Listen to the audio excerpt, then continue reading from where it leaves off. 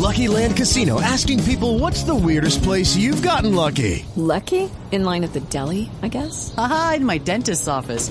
More than once, actually. Do I have to say? Yes, you do. In the car before my kids' PTA meeting. Really? Yes. Excuse me, what's the weirdest place you've gotten lucky? I never win and tell. Well, there you have it. You can get lucky anywhere, playing at LuckyLandSlots.com. Play for free right now. Are you feeling lucky? No purchase necessary. Void where prohibited by law. 18+. Terms and conditions apply. See website for details. An unusual number of rare cancers has the Centers for Disease Control investigating in a community outside St. Louis, Missouri. And Vanita Nair is following that. You'll never forget the moment they tell you we found lesions on your lung and your liver. Mary Osco has stage 4 lung cancer. We met in her backyard with 6 of her neighbors, all of whom lived in the same North St. Louis suburbs. Every one of these people either has cancer or lost a parent or child to it. It was just loaded with kids, and it was young families. We all played outside, played flashlight tag, and kicked the can, you know. Their neighborhood park is now padlocked while the Army Corps of Engineers removes low-level radioactive waste discovered beneath the topsoil. Is it in this area here? Janelle Wright was one of the first neighbors that noticed the common illnesses when former classmates started reconnecting on Facebook. If we did not have social media, we would never have put these pieces together. The group put together this map showing more than 2,700 instances of cancer, autoimmune disorders, and brain and thyroid tumors. Within a 6-house radius, I knew 4 people with brain cancer, 1 a child, and 1 a young professor. I just thought that is really odd. The area where they lived is called North County, which includes Hazelwood and Florissant. Coldwater Creek runs through the towns. For decades, 2 sites near the creek were used to store radioactive waste from America's nuclear weapons program. The waste came from St. Louis's Mallinckrodt Chemical Company, which the government hired to process uranium. Tens of thousands of barrels of nuclear waste, many open to the elements, contaminated the soil and the nearby creek. What you see is an environmental health disaster unfolding slowly over decades. County Health Director Dr. Faisal Khan says identifying a true cancer cluster is very difficult, but he says what's happening in North County needs long-term study. The rates of appendix cancer, for example, which is relatively rare. We see about 800 cases across the nation year-wide. To find 7 or 8 cases in one zip code or one small geographic area is rather unusual. Currently, engineers are testing the rest of the 15-mile creek. It will take years to be completed, years Mary Osco doesn't have. My husband and I have had to sit down at night and have discussions on, do I want to be cremated or buried? I don't want to be buried in North County. That's one thing I've told him. I do not want to be buried where the soil is. Several residents have filed a class action lawsuit against Mallinckrodt and other companies that handled the uranium. It is very early in the legal process, and Mallinckrodt told us the company worked under the direction of the U.S. government, and at no time did Mallinckrodt own any uranium or its byproducts. The Atomic Energy Commission, which hired the cleanup companies, no longer exists. So we are seeking comment from the Department of Energy. And Scott, we will continue to follow this story. Vanita, thank you very much. Vanita Nair. The Cows, Gusty Renegade, in for another broadcast, hopefully to share constructive information on the system of racism. Today's date, Monday, July 24, 2023. So I have been told you will have to stay tuned because we could be here tomorrow, have to double check, confirm with our guests, and or Wednesday, just have to stay tuned. At minimum, book club Thursday, Sue Klebold. What a hoot related to today's broadcast. Wow. Man, oh man, our program for today, Michael Brown Jr.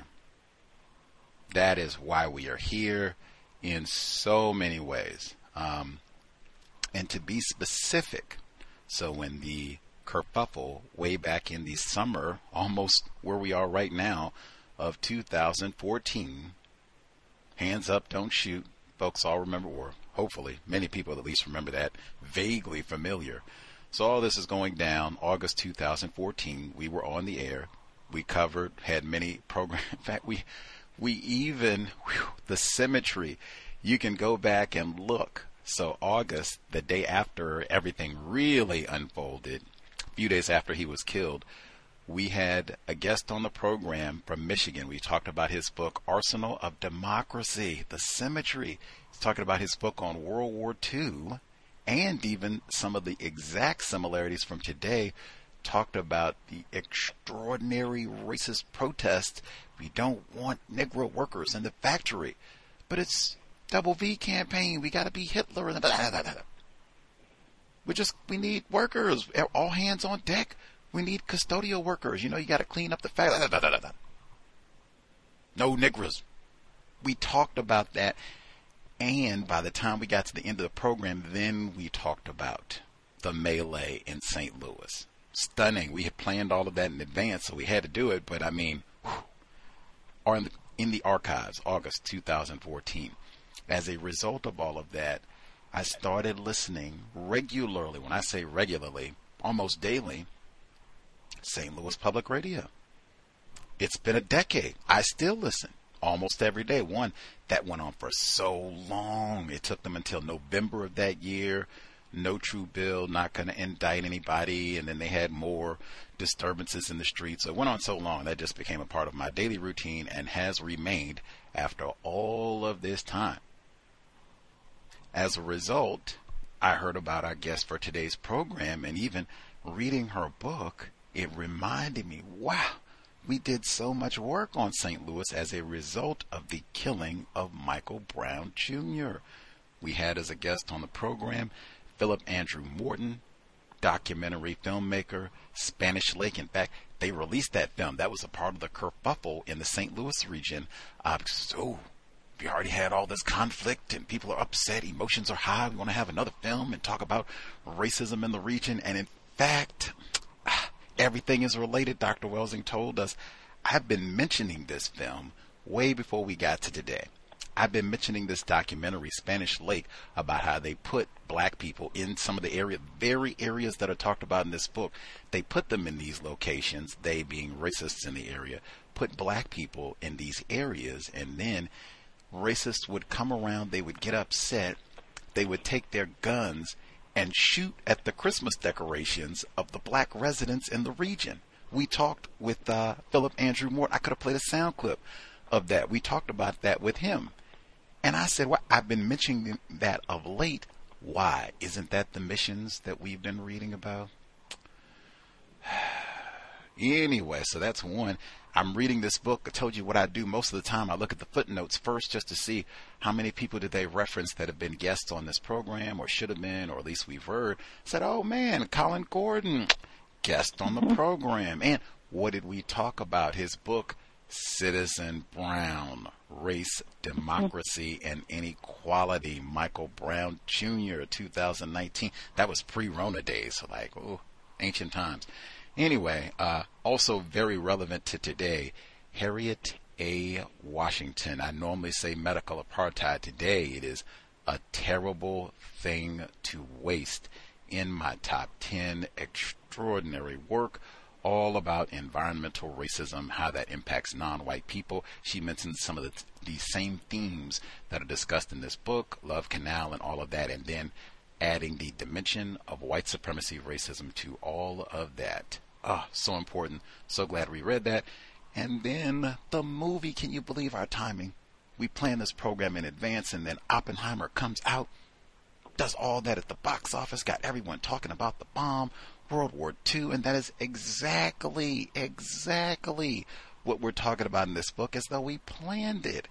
Absolutely stunning, and that's 2 days in a row where we have had a guest who in the report we talked about mentioned Oppenheimer by name. Extraordinary timing.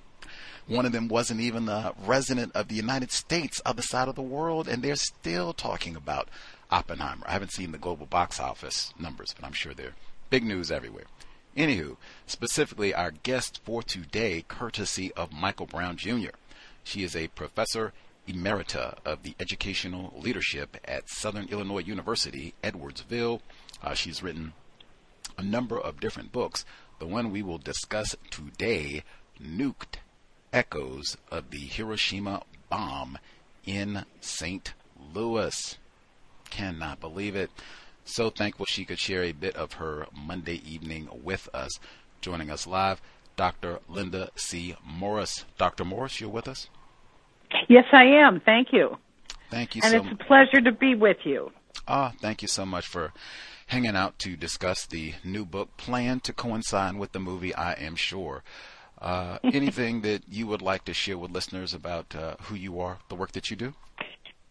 Yes. Well, I one of the pertinent things is that I grew up in North St. Louis County, in the neighborhoods where we discuss in the book. I'm a professor emerita. I typically do the history of education, but due to where my research led me, and also the fact that I had 3 family members who were likely lost due to nuclear contamination that we discussed in the book, this became a focus of my research for 3 years. It took that long in part because the archives were closed during COVID. So what I have tried to do is look at this, at the result of the nuclear contamination, particularly of North St. Louis County, and ask the question, how did this tragedy happen? And so that's what I'm pleased to talk about this evening. Awesome. And you got to some of your background already, because this obviously dealing with nuclear physics and atomic energy and atomic weapons and all of that. Your background is more of an educator, teaching history, that sort of thing. That was it. I guess, was that intimidating in any way? I guess it doesn't sound like you come from a science background. No. I have some science background. I'm a certified science teacher for high school and middle school also. But no, historians work with the documents, and they go in and they figure out who knew what, who was doing what, why were they doing this. So I don't purport to be a hydrologist and, know everything about the water, or a physicist, but what I'm coming to this subject is, as a historian, having looked at lots and lots of documents and reports and government letters and so on, and explaining how it was that this came to be. Awesome. Shame on me for assuming certified to teach science in school. That is, congratulations. Wow, very impressive. Okay, for folks who have not seen any of your pics and such, promos for the book, you are a white woman. Is that correct, Dr. Morice? I am. Awesome. Let's see, I'll put it there. Make sure I get everything before I get into the details of the text. You have it at the end in terms of how all of this directly impacted your family. Was that the genesis for wanting to do this project, or did it come from elsewhere? Yes, the genesis of this project was when the government admitted that if you lived and played in this area of Coldwater Creek, that during certain years, and that being in the 1960s through the 1990s, it is likely that you had an increased risk of developing certain kinds of cancers. And so once that happened, I wanted to know why. Historians don't think things happen for one reason. They think that several things come together to form a result, and that is what I found here. And so I'd be happy to answer any questions you have and talk about the book. Awesome. You start off giving some, I guess, acknowledgments, thanks to the men. You already said you had to do a lot of reading, research to put this project together, shows in the book. You give some thanks to the many folks who helped you get your hands on documents, starting with the State Historical Society of Missouri, where I guess they had a lot of great information for you to check out.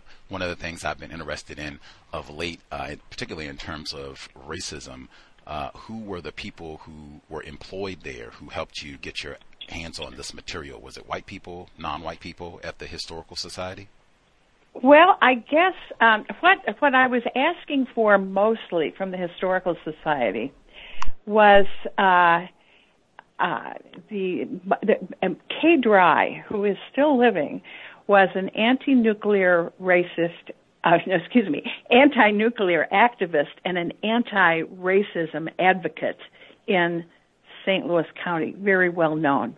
And she collected lots of documents over her life, and for many years they were in her basement, and people of all ethnicities and all walks would go there and get information. And as she got older, then the State Historical Society took her, all these things that she had saved, and put them, organized them and put them available to the public. And so what I would do is go to the University of Missouri, St. Louis, and I would make the requests for the boxes I wanted online. They were kind enough to send them to me in St. Louis, and then I would do the research and then send the boxes back. And so I had many people who worked at UMSL helping me there. But Kay Dry's background was she is Jewish, and she's just been very committed to issues of race and issues of nuclear or environmental contamination. So that's who was keeping some of the papers. But in addition, there were reports of different committees. There was correspondence between government agencies. There was the history. I went over to the private Missouri Historical Society, and there were documents that gave insight into African American folks in the region. I don't know if you know this, but people of African descent were among the very first non-indigenous people living in North St. Louis County. They were initially brought in as enslaved people by the French. There were other enslaved people that were brought in by Americans after the Louisiana Purchase. And after the Civil War, and this is a portion of my book, they established communities where they founded churches and schools, and unfortunately many of those communities are either reduced in number or not in existence today. But they had an experience with this contamination when the area was rural. Then there was a period. Hang on a second, Dr. Morice, because we kind of deviated going from too fast? Oh, just a tad. And we deviated from my question, and I really didn't even get an answer. I just want to get back to the Historical Society. So the people who were helping you put your hands on these records, were they white people working at the Historical Society, or were there non-white people working there who were helping? They were people that when I ordered them from Columbia, this was online. I did not get to see the people. I got to see people at UMSL in the library, and there were white people, there were black people, but the source was coming in from Columbia. And as I say, on those papers that were coming in were had been compiled by Kay Dry, who was Jewish. She classified as white. I think the government would classify her as white, but I think she had a very proud record in U City in civil rights. I see. So okay. That and the people I didn't see, I just don't know. But I was trying to get every bit of information I could. I see. Okay. And the reason that I think that's important.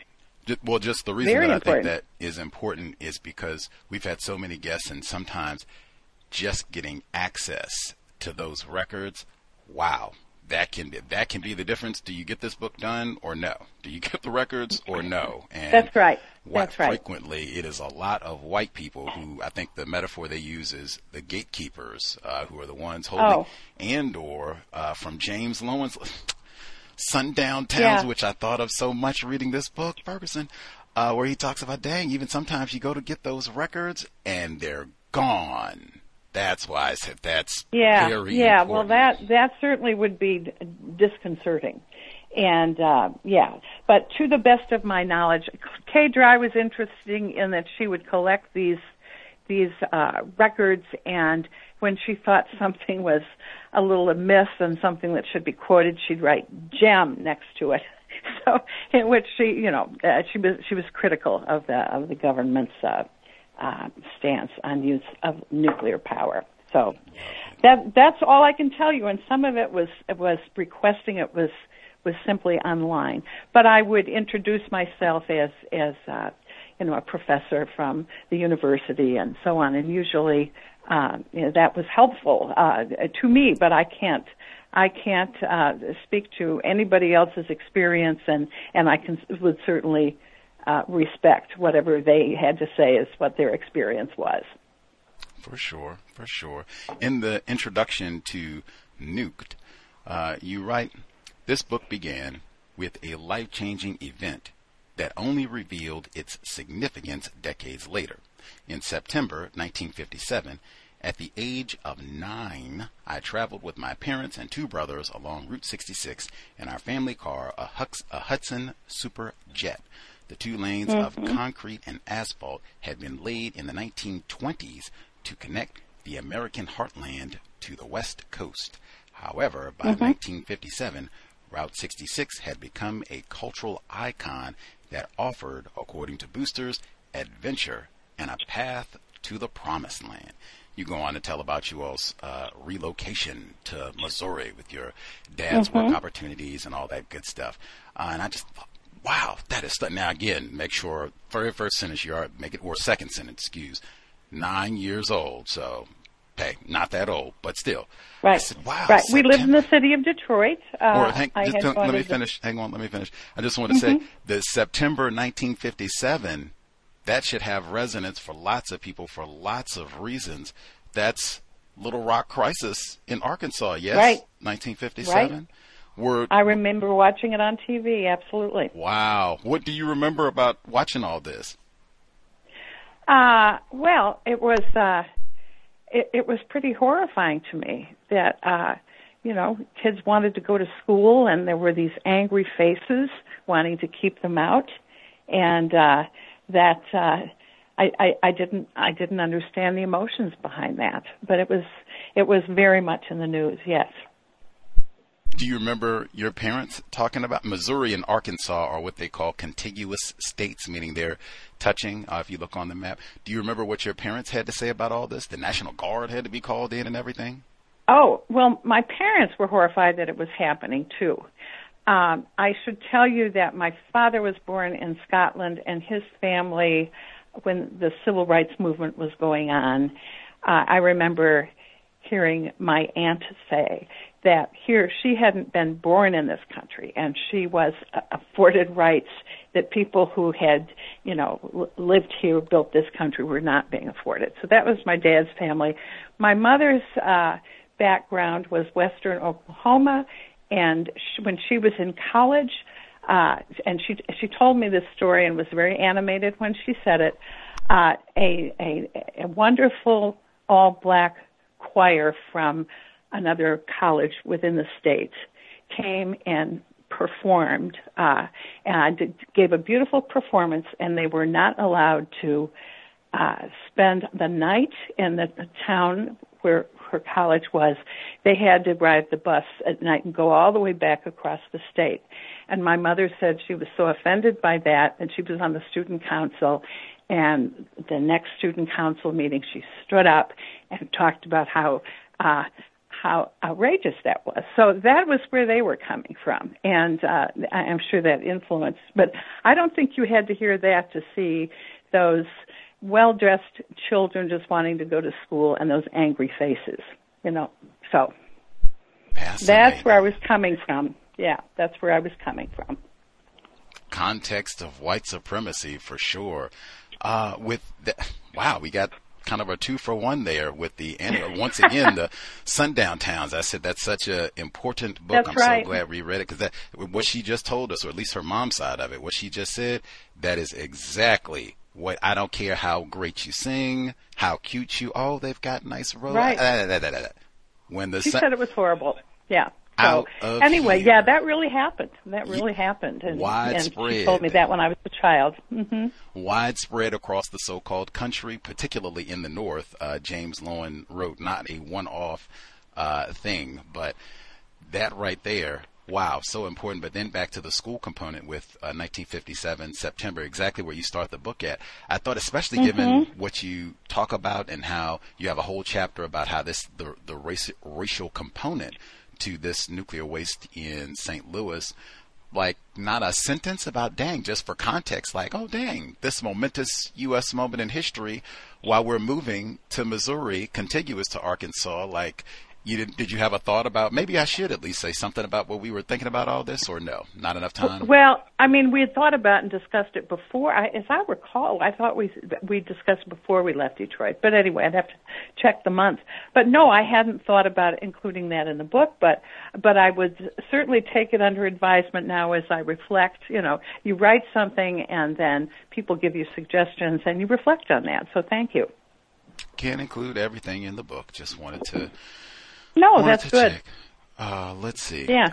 So you get kind of into some of the details of how St. Louis gets involved in this bomb-making business for World War II. Can you give us, I guess, some of the details and make sure I can do my pronunciations? Is it the Mallinckrodt? Is that how you say it? Mallinckrodt? Mallinckrodt, yes. Mallinckrodt, well, yes. The making of the bomb that St. Louis was involved in actually began in Africa, in a place called the Belgian Congo, which had the purest uranium any place in the world. And what was going on in the United States is in 1940, Adolf Hitler overran Europe, including Belgium, and the U.S. and Britain's intelligence were getting feedback that the Germans were doing research in this area toward production of this, it could be a very damaging weapon. And so then the government was very concerned to try to beat Hitler to this. And so what happened was there was an experiment that they wanted to conduct at the University of Chicago that would be the first self-sustaining nuclear reaction conducted by Enrico Fermi. And but to do this, they needed 40 tons of pure uranium. And there was only half a cup of pure uranium in the country. And so the best place to get it was Belgium. And so they negotiated with the Belgian government in exile in England to let the U.S. get this receive this uranium out of the Congo. This is something that was neglected for very many years. The contributions and the tragedy of the Congolese workers who worked around the clock to mine that uranium at great personal injury to themselves. And it was sent to the United States. It was shipped once a month to Staten Island. It was secretly shipped across to St. Louis in cattle cars. And there, St. Louis at Mallinckrodt was refining the uranium. So it would be usable for Fermi's experiment, and this was splitting the atom. So if that succeeded, they could expect to be able to produce this bomb. And so that happened. It was all top secret, and once that happened, we refined more and more and more uranium. But here's the catch. The Belgians let us get the uranium out of the Congo, but the agreement was that after we'd taken the uranium out of an ore called pitchblende, they wanted the wastes and residues because there was value of other metals and elements there, and so we were supposed to store it. Well, there wasn't enough room at Mallinckrodt, and so starting in 1946, after the war, there was a constant parade of trucks taking this highly radioactive material to a property, 22-acre property, next to the St. Louis Municipal Airport, which at that time was in a rural area next to Coldwater Creek. Unfortunately, the land slope, this stuff was stored enormous amounts in barrels just on the ground, and it got into the creek and for decades contaminated the creek and was exposing radiological contamination to the North County communities as the creek made its way to its mouth at the Missouri River. That's what right happened. There. We'll pause right there to get some of the details, and then we can move a little bit more forward in the story. These are things that are happening kind of mid-20th century, right middle of World War II, kind of all hands on deck about this. I want to go back to the Congolese aspect of all of this. You kind of touched on it at the beginning, and the plight of the workers. And this is this is colonial Congo, the Belgian Congo. That's exactly what it was. That's exactly what it was. Go ahead. Are these, I was going to ask, so are these black workers who are having to go and do all this backbreaking work in these mines to get this uranium, this super pure uranium? Yes, and many years went by before there was any acknowledgement of what they did. And there's a British historian wrote a wonderful book, which I used as a source, called Spies in the Congo. And so she talked about that and the agreement and the intrigue involved in getting, but yes, it was the Congolese workers. And people today, many people see that mine in the Congo and Hiroshima as twin communities that suffered that terrible tragedy from uranium. Yes. Wow. Oh, wait a minute. Did they have, what sort of health ramifications did the black workers in the Congo have as a result of this work? My impression is it was very poor. And I do not have a lot of detail other than they worked very hard, very bad conditions, exposed to that uranium, and production was going round the clock. Let me add that it didn't stop. Our uranium refinement did not stop with the creation of the dropping of the bomb in Hiroshima and the end of the war, because after that there was the Cold War, and where we were stockpiling lots of nuclear weapons. So it wasn't just what was produced for one bomb; it continued, which is why it became such an environmental hazard. Now that is context of white supremacy. The book, try to encourage the reading. The book, she told us, Spies in the Congo, America's Atomic Mission in World War II by Susan Williams. Put that one on the book list for sure. Spies in the Congo. I normally ask this one at the beginning of the program, but I deliberately put it here because I said, wow, we get the information about the suffering in the Congo mine. Got even more than I thought. That, and then keeping in mind now this bomb, the only nuclear bombs that were dropped in World War II were on Japan. Keep in mind, also in my top 10, Dr. Gerald Horne's book, Race War, the whole thesis, the whole reason Japan enters this war, fight against white supremacy racism. That's why they're here in the first place. We normally ask, and that's not a book I have read. I have not read that particular book, but there are sources exploring the racial element in the Second World War and how white Americans viewed Germans differently than Japanese for reasons of race. That's I have read that many times. So race plays into it, of course. It is the center of it. It's Race War. That's the name of Dr. Gerald Horne's book in my top 10. And in fact, oh my gosh, I'm not old enough. One of the things is so many things. We went through the footnotes and all on that one.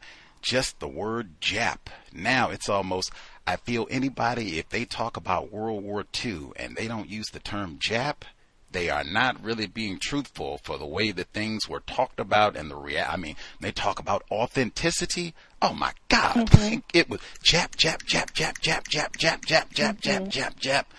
Oh my, even after the war, that's why we read The Man in the High Castle. It was Tojo and Jap and all this and anywho, race war. I normally ask at the beginning our definition for racism, white supremacy, because that helps us understand everything. I use the term racism and the term white supremacy as synonyms, and I use the same definition for both terms. The definition I use is as follows: a global system of people who classify themselves as white and are dedicated to abusing and or subjugating everyone in the known universe whom they classify as not white. Do you think such a system exists? Do you think that definition is accurate? Well, I think certainly there are many people who would would be examples for what you just said. Absolutely, that's apparent. In terms of how I would define a term, I have to think about it. But yes, there are lots of people who classify themselves as white and others as other, and are non-white. Yes, I think you're correct there. That exists, sure. Okay. I just want to make sure I got the question, make sure you heard it. So the definition, a global system of people who classify themselves as white and are dedicated to abusing and or subjugating everyone in the known universe whom they classify as not white. I'm not saying are there a few people who are classified. I'm saying, is that the system that dominates Earth? Is that definition accurate? That's the question I ask. I always have trouble saying that one thing dominates Earth. I probably, just as a historian, would have trouble saying. I think there are probably variations of intensity depending on where you are on Earth and who we're talking about. But I will accept if that's the definition that you find works for you. If you define your terms and you go forward, then that's a very honest way of approaching it. I'm just trying to use logic and evidence to figure things out. Because one of the big terms in your book is obfuscate. I guess we'll do it this way. Yeah. One, all right. Are you aware of any locations on the planet where individuals classified as white are subject to people who are not white, meaning they have less power, they get pushed around, abused because they are white? Are you aware of any place on the planet where that's the case?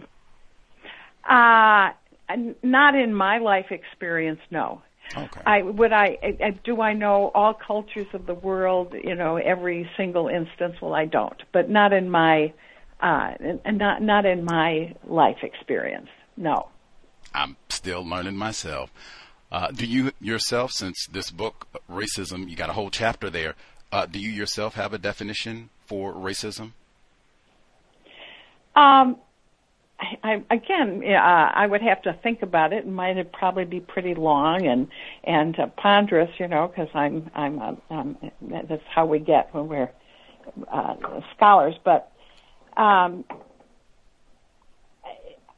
I think what I for sure, what I call out things as racist, and I can give examples of that, sure.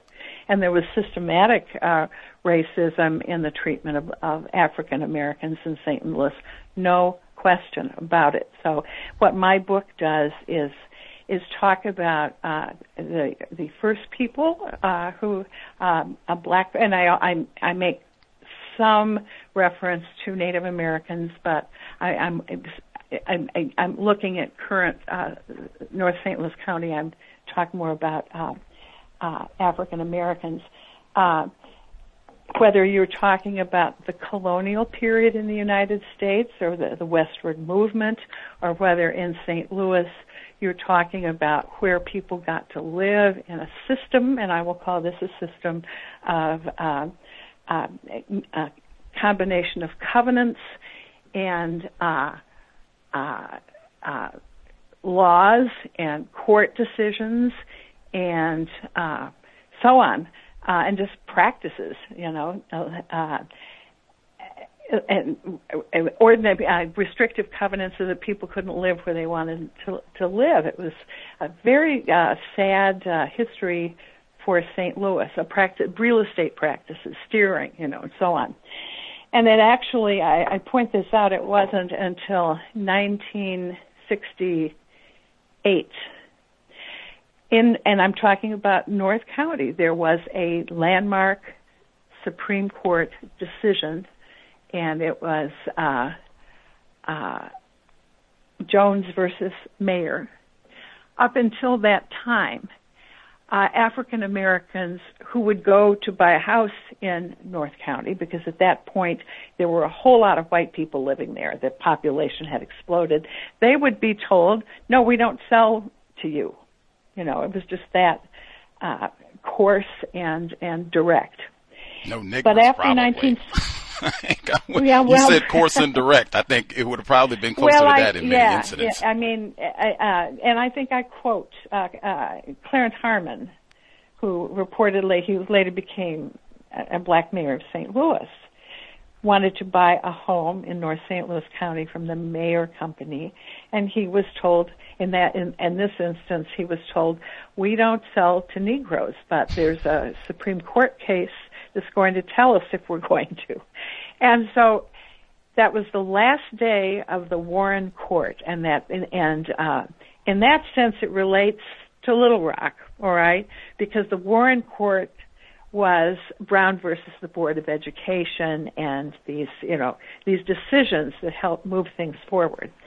And that Supreme Court on Earl Warren's last day cited civil rights legislation from Reconstruction and basically said people cannot be discriminated against in real estate or where they live and so on. And that changed a lot. And so if you're looking at the Coldwater Creek watershed, you start out with enslaved people who, frankly, among other things, cultivated the land, and it was some of the best farmland in the United States. And then after the Civil War, then after Reconstruction, then you get this discrimination in small communities of African Americans persevering in the face of all this. I'll pause you right there, just because all of this, the question that I asked was about definitions. You did not have a definition for racism. You did not agree with mine. Hang on. You're interrupting. Just let me finish my point. Right. And we got the laughter here because nothing here is funny. I just want to point out all of this came from my asking her about my definition, which she did not agree with. No problem there. Happened before. She does not have a definition of her own, and she's an educator. Now, that's kind of and you got a whole chapter in your book. Come up Hang with, on a second. You're interrupting. Hang on a second. Yeah. She does not have a definition for racism. That's when I always highlight. You have so many people who talk about this subject matter with no definition. I humbly submit I do not have scientific certification at all. Can't even spell science. However, I have taken a physics class, biology class, chemistry class. Every time, without fail, you take one of these classes, even middle school, you get a book, you go to the end, glossary, just like in this book, NUKED. They tell you, what is biology? Well, a lot of times to even pass the test to get out of these classes, gotta have a definition. What do you mean when you say physics? What do you mean when you say chemistry? What do you mean when you say biology? Racism is the only science which lots of people do this and no definition at all. But okay, they know well, mine is not. Let me come back at you then. Hang on one second. Hang on one second. Hang on one second. All right. Hang on one, because you're still interrupting. If you want to write it down and give it to us, that's totally fine. Even that, though, I would point out, like, wow, you've published many books. You're an educator. That's not the process. They don't do it that way in the physics class, where they ad hoc come up with the definition. What do you mean for acceleration? Ooh, let me see. They don't do it that way. It's already thought out. They know that this is important to make sure that we understand these concepts are serious. Again, they don't do that with racism. Just pointing that out is important. Let me come back and explain. Hang on a second. All right. I want to get back to the point with the book. Like I said, now, if you want to come back and share, No, that's totally I want fine. to respond to this because it's a very important point. I know that, but I don't want an ad hoc. Remember when I told you that definition. race, I would hang have on a second. I'd come up with a long definition. Maurice. Hang this up a is second, why, Dr. Maurice. Because you're interrupting. I let you many talk, Dr. scholars, Maurice. well, I get Dr. to Maurice, say something. I'm totally going to let you respond. Many scholars say that race Dr. Maurice, hang on a second. Is not, hang on a second, you know, Dr. it's just an artificial hang on a second. construct. All right. Dr. So Maurice, I would have had to have dealt with that and with race. Hang Go on ahead. a second, all right. please. I said Thank what I you. wanted to. Thank Go on to you. the next question. Thank you. My goodness. But have you I heard interrupted what I said you? about... Let me get my question in. Have I interrupted you once you start talking? Do I interrupt you? I don't know, but I wanted you to give me a chance let's to try to do that. Let's try debate to do it about this whether way. race is Let's even try a to real do it. thing. Let's try to do it this way. When I'm All talking, please do not interrupt me. I'm allowing you to speak, to answer questions, and I don't talk over you. You've done that repeatedly, and sometimes you'll talk for a really long time. I'll try to pause you and just get in 5 words, and you immediately talk over me. That is so discourteous, and that's the type of thing I generally point out. White people practice racism in that way, and hushing black people and not letting us speak. So let's be courteous. I'm going to let you speak, and you allow me to speak. I'm going to get back to the book, and like I said, I'm going to give you time to share your definition. You could do so later on, but we can move past. We bogged down. Well, we've got other things in the book. If you say I have no definition, and actually it was more complicated, I just wanted to get that in. We heard that. Thank you. Let's move forward. Thank you. Back to Newt. My husband will tell you I do the same with him, so well, I'll work this is on not it. the husband. This is not the husband. Thank you. Back to the book. Okay. One of the main points that you talk about in the text NUKED is obfuscation. Obfuscation, right on cue. And even some of the racism is right in with that. This is on page 23, The Secret Weapon.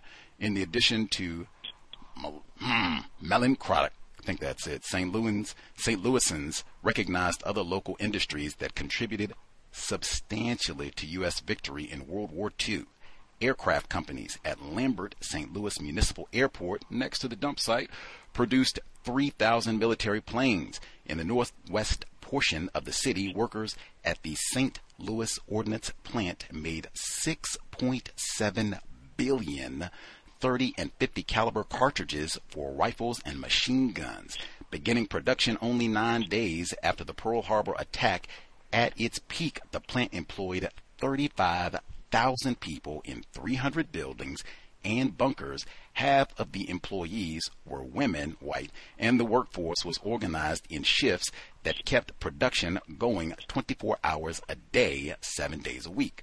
When the plant employed African Americans solely for janitorial and support work, 300 black protesters marched on June 30, 1942, seeking better paying production jobs.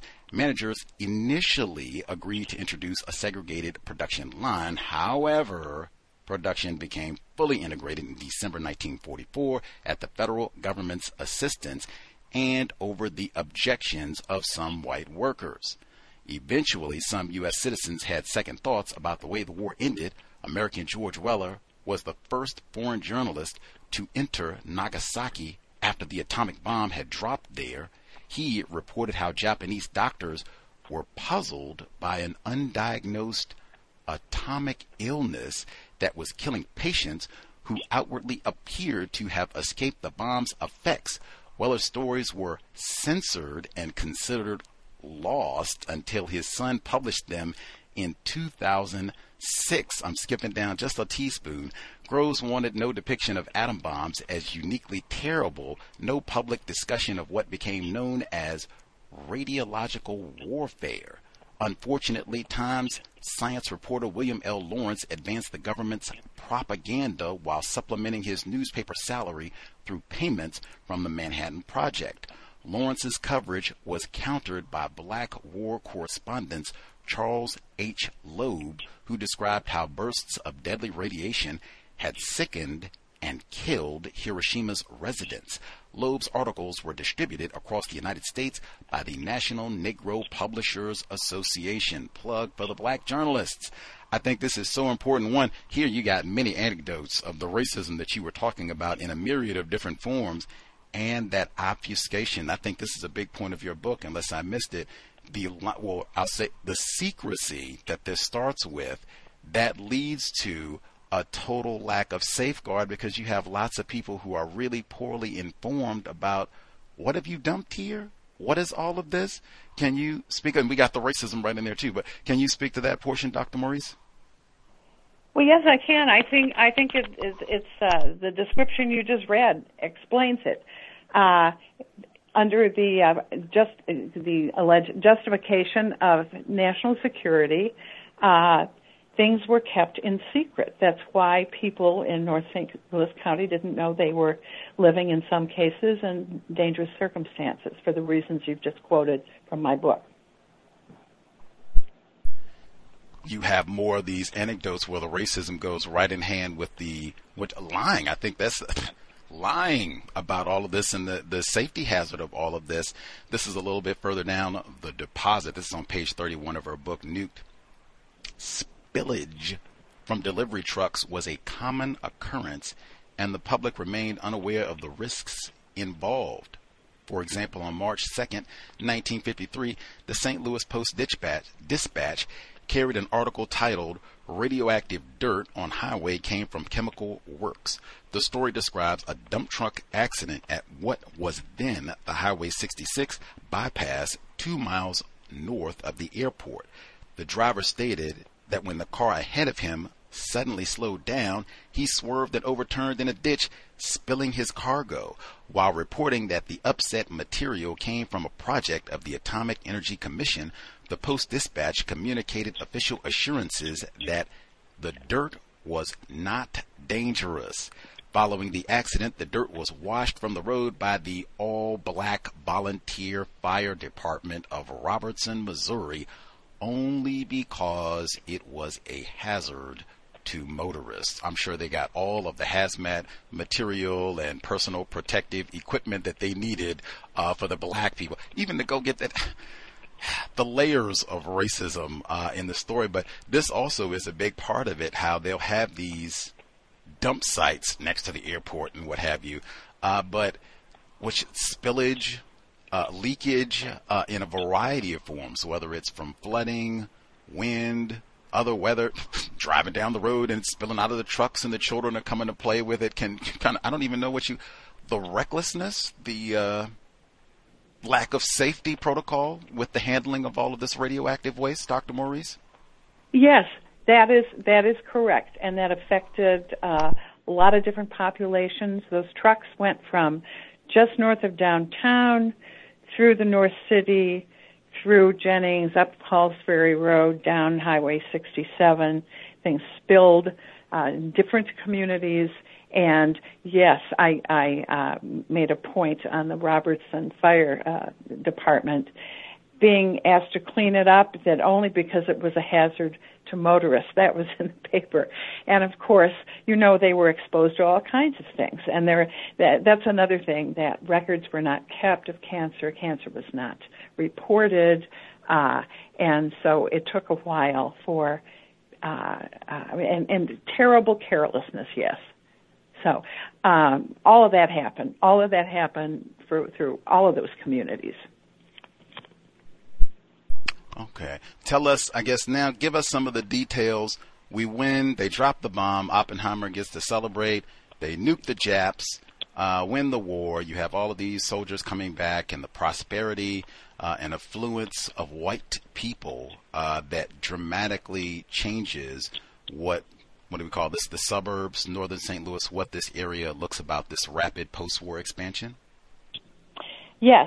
And I make a point of saying that African Americans did not, in most cases, get to participate in that general affluence because new subdivisions were going in and GIs were getting loans for those homes. And as I mentioned before, the homes would be sold to them, and often the GI loans were not generally as beneficial to African Americans. Yes, it was not fair, in the ways that I describe in the book. Our word fair for our regular cows listeners, you talk about so much of this is environmental racism. I can't believe this is a subject matter we had totally ignored for so long. You talk about the development that came with all of this, so many of the things, because, hey, we don't have to live close into the city. We can live way out, so we can do more driving. That means you have to expand the highway system and what have you, and putting on even the way that these houses were developed. Earth movers, that's the term that you use. Earth movers, they come and just move, knock everything down, and the creek is in the way. We'll move the creek. Put concrete down and all of this. That had talk about changing. That had a dramatic, at least from what I read in your book, it seems like a harmful impact on the environment. Can you give us some of the details? Definitely. Okay. Definitely. It wasn't an energy conserving environment. Heating windows were large and let the heat escape.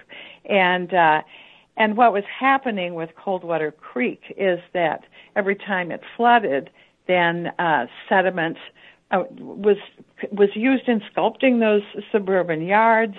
Earth movers disturbed the soil, and so people were breathing radionuclides without knowing it.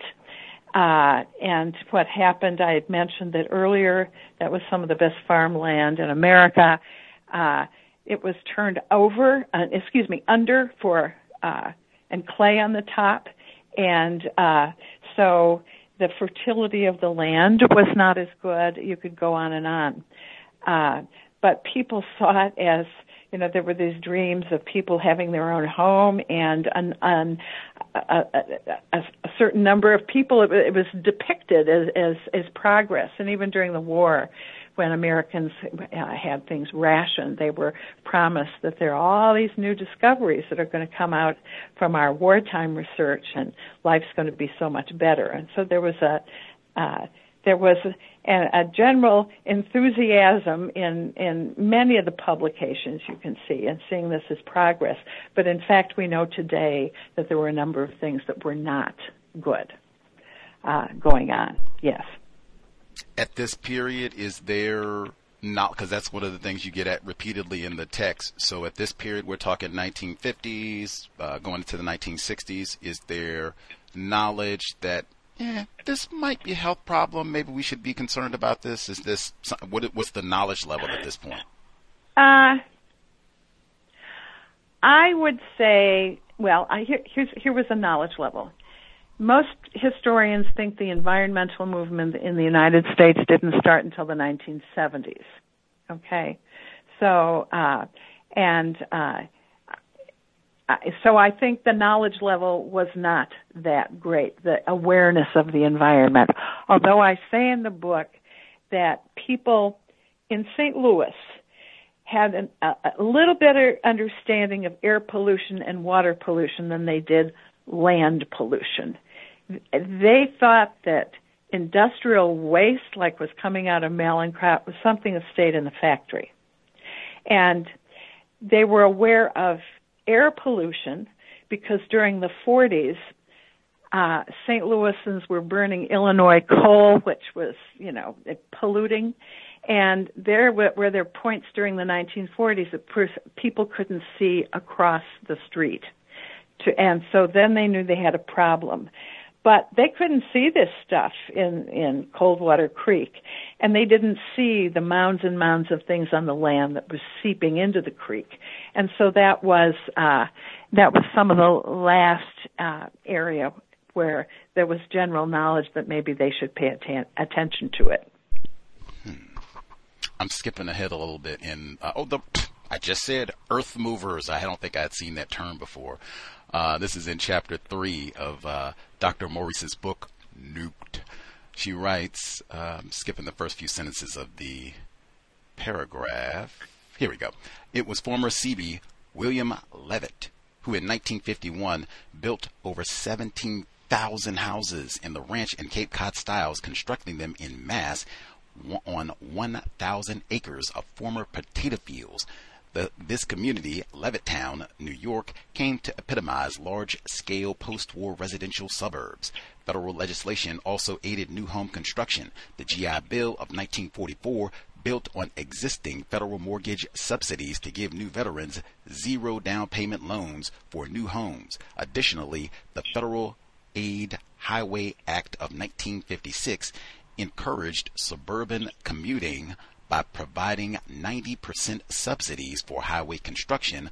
The suburbs received yet another boost in the 1954 Internal Revenue Code, which made it more profitable to build new construction on greenfield sites than to reuse existing places. The end result was a significant altering of the U.S. landscape during the post-war years. In North St. Louis County, environmental factors caused the Coldwater Creek watershed and fluorescent in particular to be attractive to home builders. Just when I was going back and looking at that, like, man, this does not really, it's not stated explicitly. You do have the chapter later on that this is really white people that we're talking about. Black people are pretty much excluded from a lot of this, both St. Louis at large. Yes?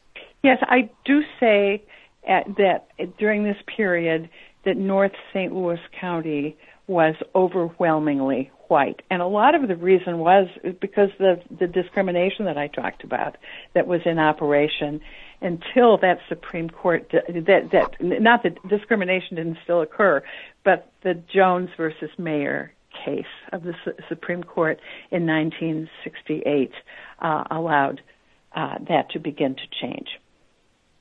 Right. And you, later on, like I said, you have the whole chapter that's later on in the book. I'm just stating from what I read right there, all of this that's white supremacy, racism. Levittown, they have whole books about that. That's white people exclusively. Like, all of this would have to be stated that this is for white people. All of this allowing in the subsidies, this is explicit government, federal subsidizing of white supremacy for white people to do all of this. Yes, and I do say that I don't have the text right in front of me, but I do say that part of St. Louis County and those years was overwhelmingly white, middle income, and I say that the government subsidies were not available to African Americans, and I recount the experience of Mr. Jones and of Clarence Harmon. And so if you read the whole thing, it's very clear. And this changes later in the book. By 2000, then after the 2000 census, the federal government designated the Coldwater Creek watershed as an environmental justice watershed based on people who were poor, people who were members of minority groups who were living there. And I don't know what their cutoff was, but that was their designation. And I've given stats there in the book for what the African American population is in each of those municipalities. And a little bit earlier, the early 19th century, about 20% of the people, as I say, in North St. Louis County in St. Ferdinand Township, where Florissant was. They were of African descent. So I try to provide that context so people know who we're talking about here, depending on the time. I see. I think I did say you do have the chapter later on that gives a lot more explicit detail about the treatment of black people, but the portion of the text that I just read to listeners, it does not in any way state explicitly from Levittown through, these are for white people, this is white people. It's just not there. I think that could have been stated right. I guess if you want to think of it as an edit, could have been stated right there explicitly because I thought I had it, but I'll go back and look over it. Interrupting is happening again. Happy to look at that. That happens pretty frequently where white people are not explicitly identified and or racism is not explicitly identified. Like I said, they just had a whole, I think, tacky Netflix series on Levittown and how that was all same thing, just for white people, racism, white supremacy, and government subsidized white supremacy, racism. Skipping ahead a little bit further in the text, NUKED. So now moving down, bureaucratic blues. Now, try to learn a little bit about everything. I'm not an expert on nuclear history. Man, oh man. Now this is not even St. Louis, but wow. I'm glad she included some of the details in the book. I did read it cover to cover. What in the world is the Quaker Oats study at the Walter E. Fernald State School in Waltham, Massachusetts? What is that one, Dr. Morice? That was, as I recall, that was an example of experiments or unauthorized things that were done to people. In this case, children. Do you have the page yes, there? Ma'am. I've got my book now. Yes, ma'am. Yeah. 71, Bureaucratic Blues, page 71, second paragraph. All right. I can read it for folks while you're flipping. No, I've got it right here. Okay. The National Institutes of Health. Well, you know what that is. That's a big government agency, and the Quaker Oats Company. And, some MIT scientists participated, and these were children who were in this study, but they were labeled at the time as mentally retarded, and the sources say that happened, that was done incorrectly. And they did a study on how the body absorbs iron, calcium, and other minerals in food, and they did it with not plutonium injections here, but it didn't give any health benefit. It was simply experimenting on them and finding out stuff. And my point was, I was showing how even some of the biggest institutions were just disregarding.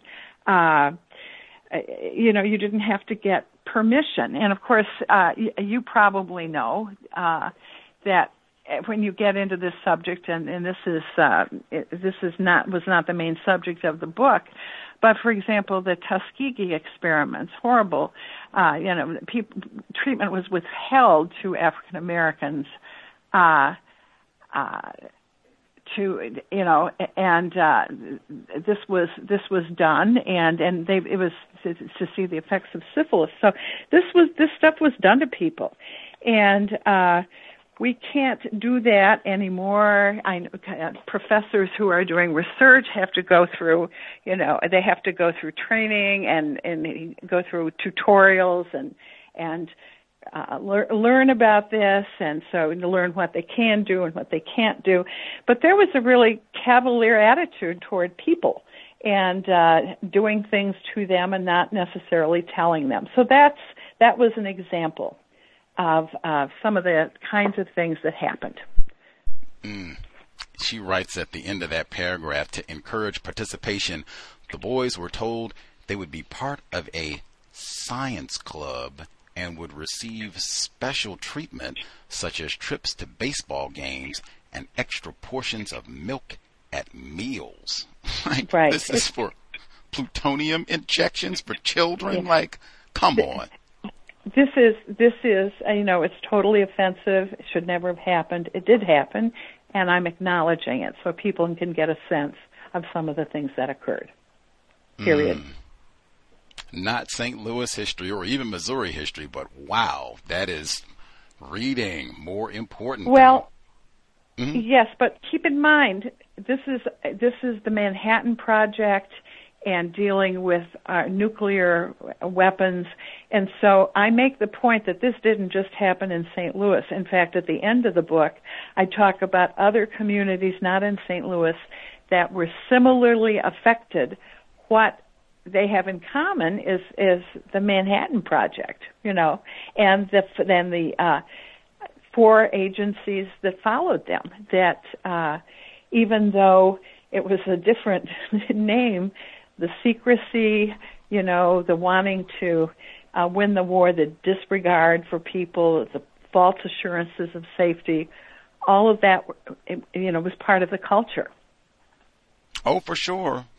We all hands on deck type of thing. We got to be Hitler and the Japs. We got to beat Tojo and them, for sure. But wow, the reckless disregard for children and safety in general, that's such a huge, right on cue, reckless disregard. All right, so we need A+, need a favor here.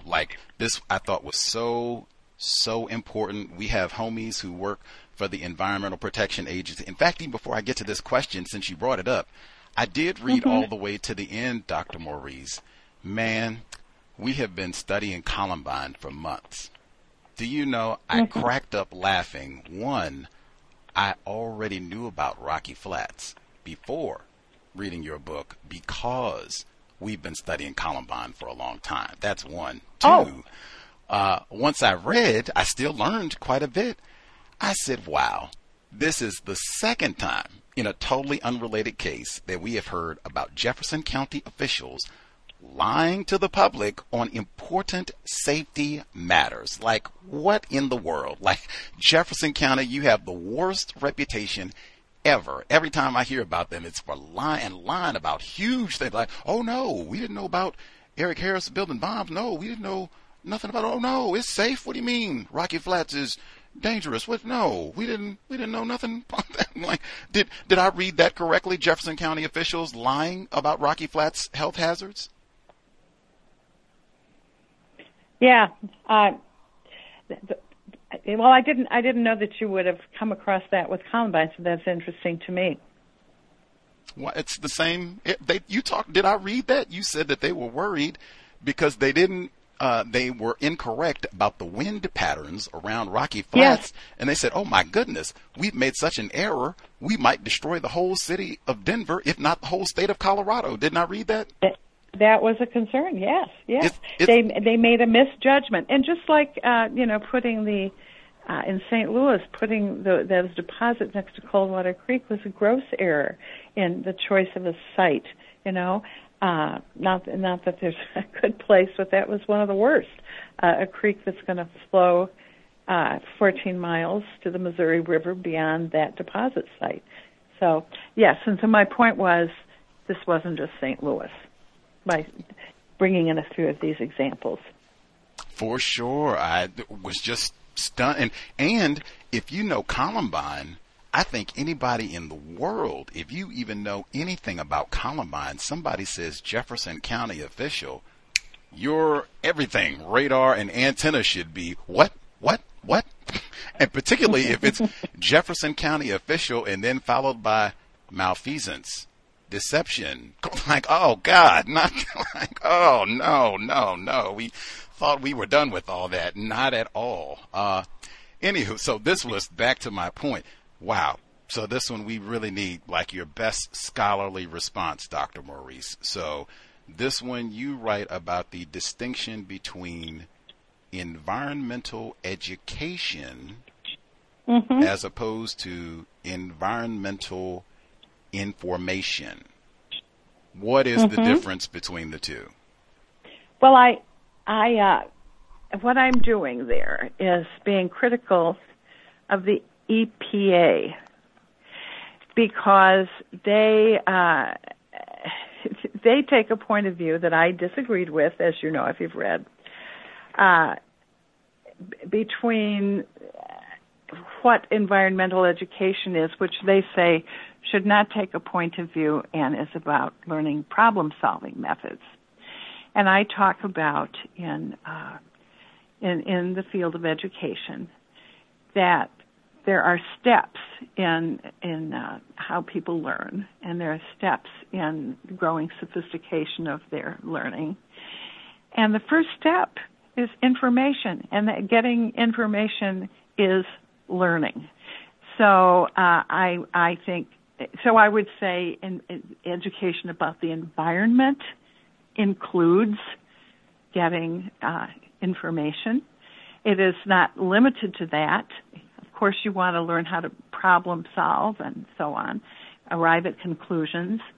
But I think that is a false dichotomy that they were drawing. So that was my point of view there. And if something is important, you for sure want to be sharing the information, which this is.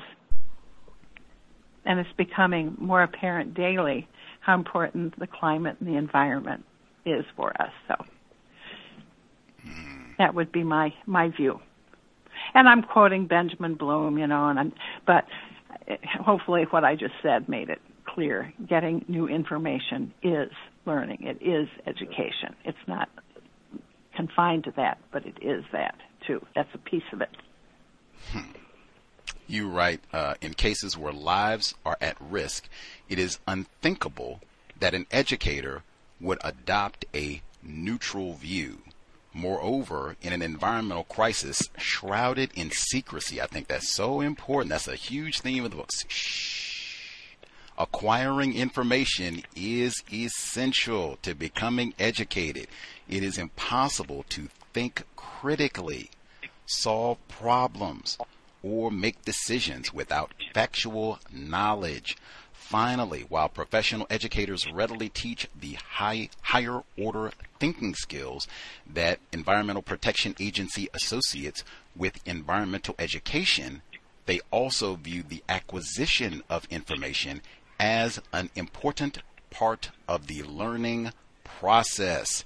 Absolutely. And I think you have lots of non-white people, or I'll just put it this way, the citizens of, at this point, 2023, the citizens of the St. Louis metropolitan area at large, how informed do you think they have become about all of these issues? I know certainly there's been a growth. They've got documentaries in your book and such.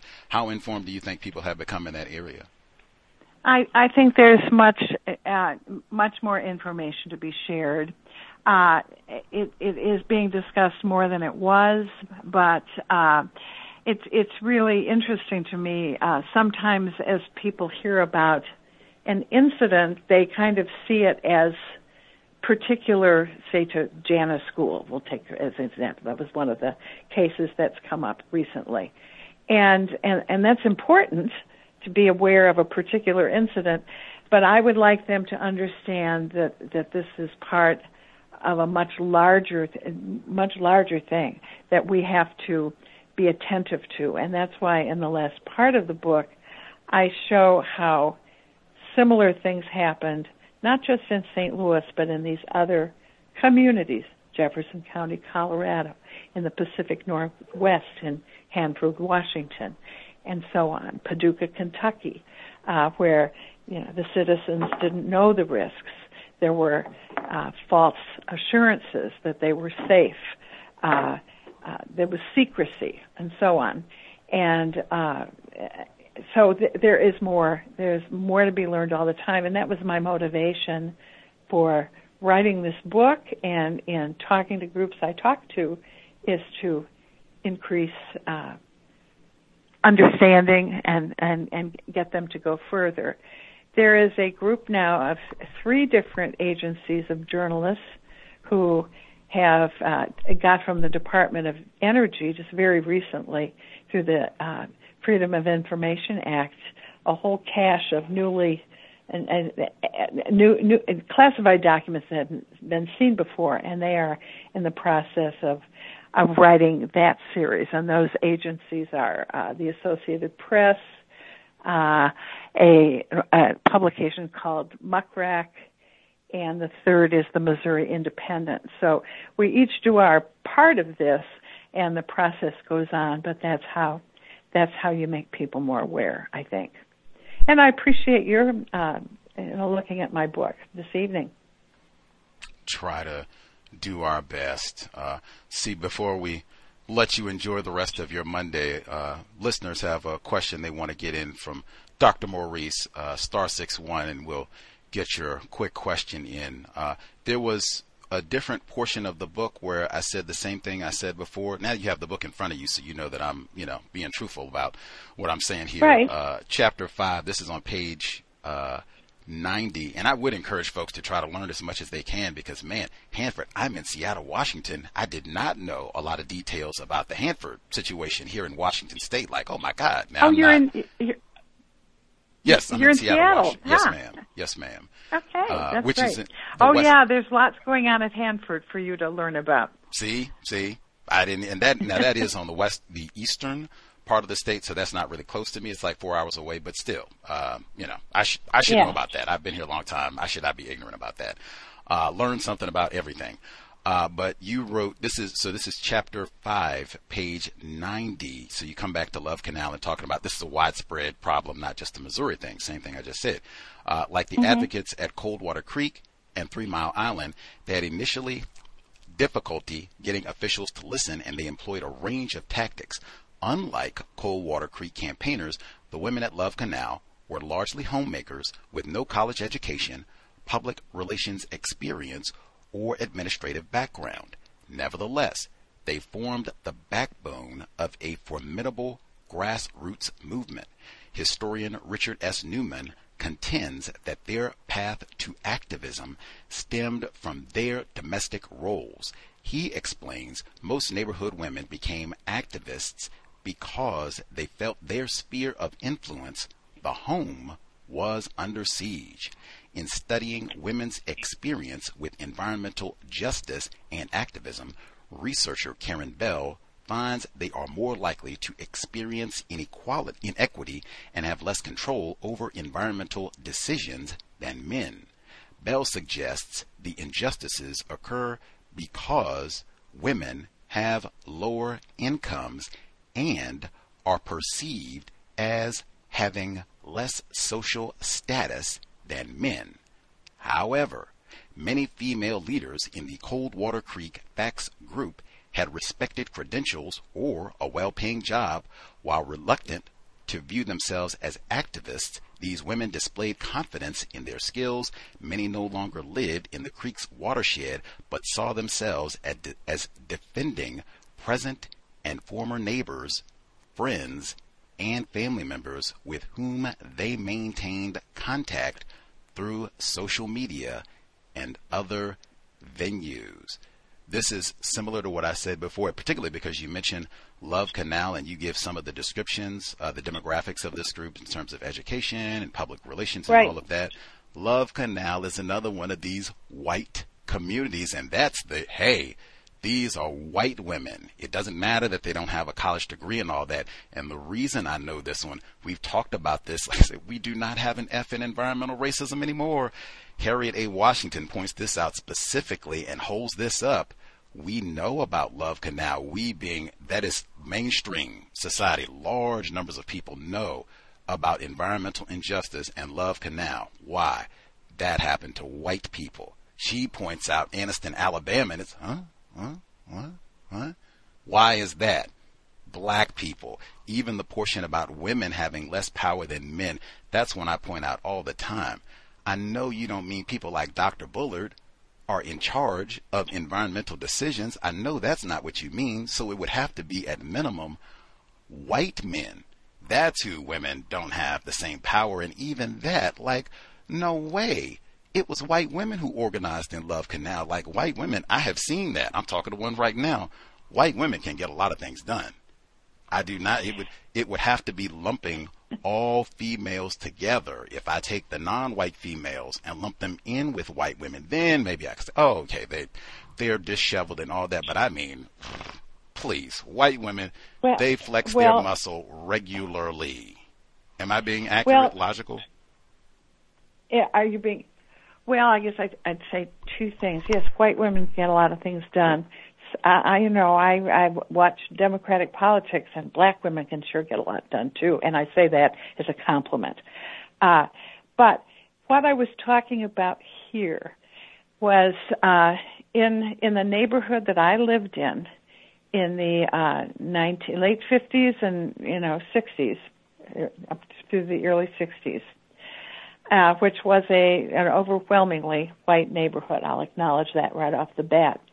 That same neighborhood, years later, and one of these women who was involved in it was one of the speakers at the beginning of, on the audio piece before we came on. But they were at their 20th reunion at McClure North High School, and they were using Facebook for the first time because they were trying to keep up with events of the reunion. And through Facebook, then they followed up and they discovered that all these people and their children and their families were really sick with, cancer and autoimmune diseases and, deaths. And so they couldn't figure out why. And in my neighborhood, we couldn't figure out why, people, my parents and the physicians, my brother, we just didn't know.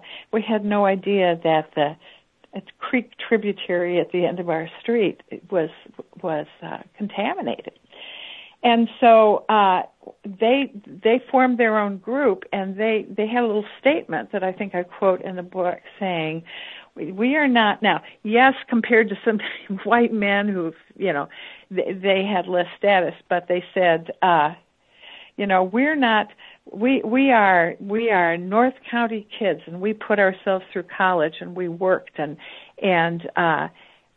we have now degrees in accounting and nursing and this and that, and we are, and so they were working too, because some of them were still in the neighborhood, some of them were not in the neighborhood, but their neighborhood was attacked. So what I was trying to show there is that this notion that your home is attacked brings people out who, many of whom would not have the confidence to do that if that wasn't the circumstance. And in Love Canal and in 3 Mile Island, and I say in different places in the book, there were women who said, I'm just a housewife, and they ended up doing amazing things. So my point was that people can organize and get things done, and maybe someone doesn't pay attention to you initially, but that's what's happening. They come out under those circumstances. So that's what I'm talking about. Would I say that they had less power, those women who organized that group, they had less power than other groups in the society besides white men? No, I wouldn't make that argument. But they learned things, I think, new things about themselves that they were able to do. Does that make sense? It is lucid, meaning I understood what you said, but it did not respond to my question at all, and it just totally obfuscated and deviated from what I said, that, hey, this would be another point where white people, and really, I submit, this is one of the ways that white people deliberately practice racism, white supremacy. One, she said, Love Canal, these are white women who are out doing all of this. They did organize. The government compensated them.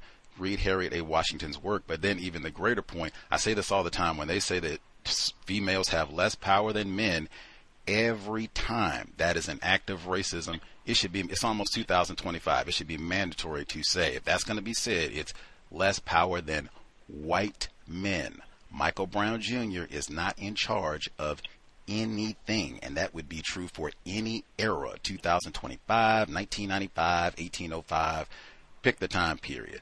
And right. The conflation, and hang on, just one other point. Go ahead, the go conflation, ahead. The comparing of white women and this notion of females, as though white women are in the same position with regards to power like Dr. Morice as non-white females. That is also not true at all. Again, it's right in the article. If she just pointed that out, these are white women at Love Canal organizing successfully with no education. It's not even, we're talking Princeton, that's close enough. It's not like we're talking about Princeton and Rutgers PhDs and what have you, Professor Emerita like our guest here.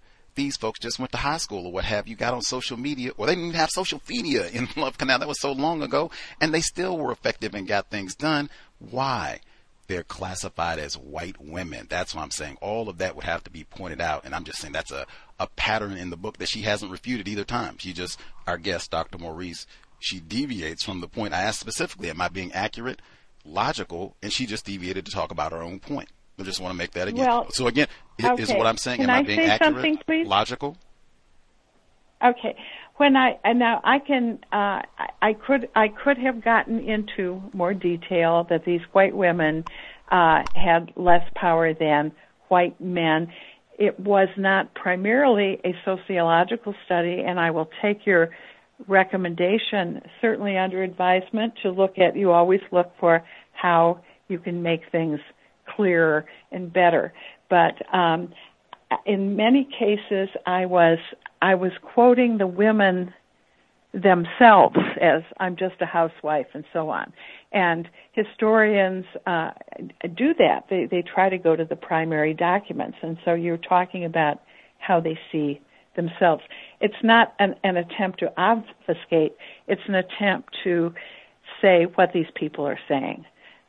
Again, I would not say that these women in my former neighborhood who put themselves through college have less power than other groups who are not white men. I would not argue that, but I appreciate your feedback on this, and that's why we have books and discuss them, and it's a learning process for everybody. I'm just pointing out for listeners, she did not quote any primary sources or any of these white women at Love Canal about their high school status or educational status or anything else. That wasn't a quote. That was you making a decision about what information you wanted to include and be explicit about. You made a choice to not, hey, these are white women who are doing that. Very important. Well, this is, hang on a second, you're still interrupting. See, you're still interrupting. No, I'm waiting.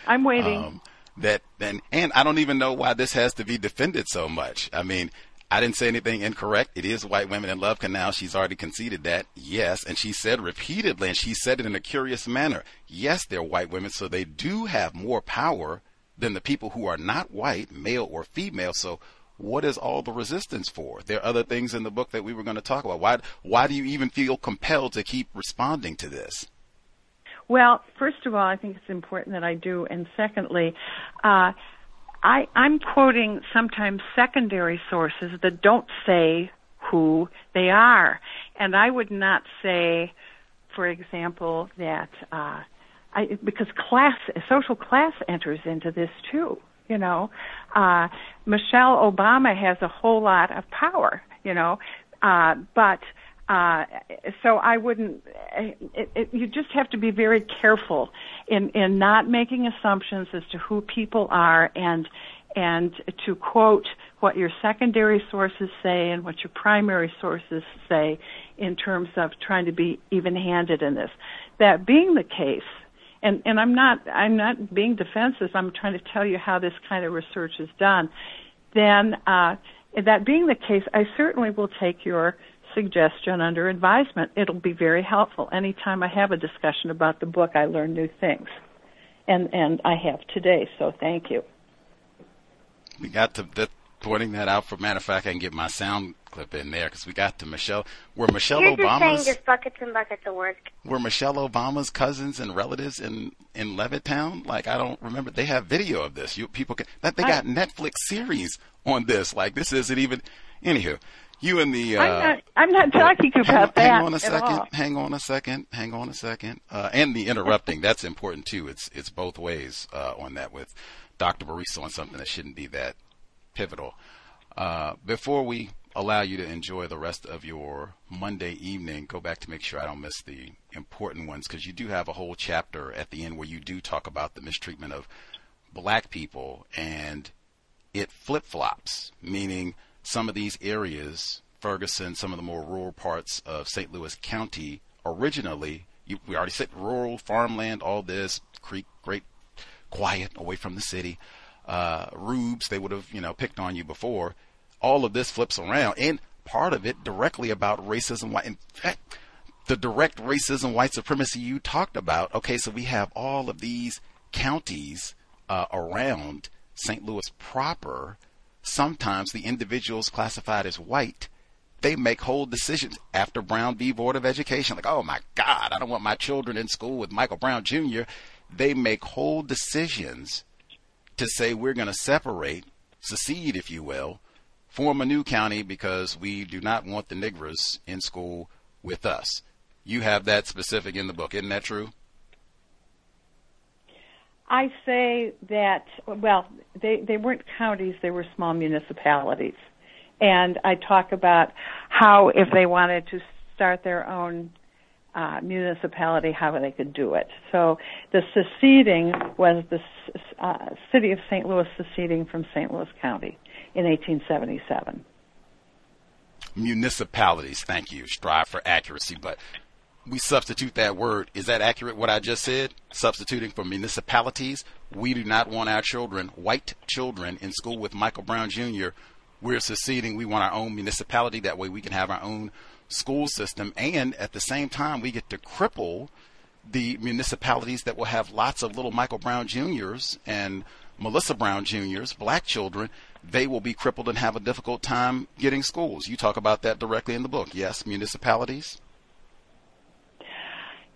It's not quite that simple because school districts were separate from municipalities. I talk about a school district, the Kinloch and Berkeley school districts, in which they split, and what you described happened. It happened at a time when, unfortunately, Missouri schools, even if you were in the same school district, were segregated, and black schools got less, yes.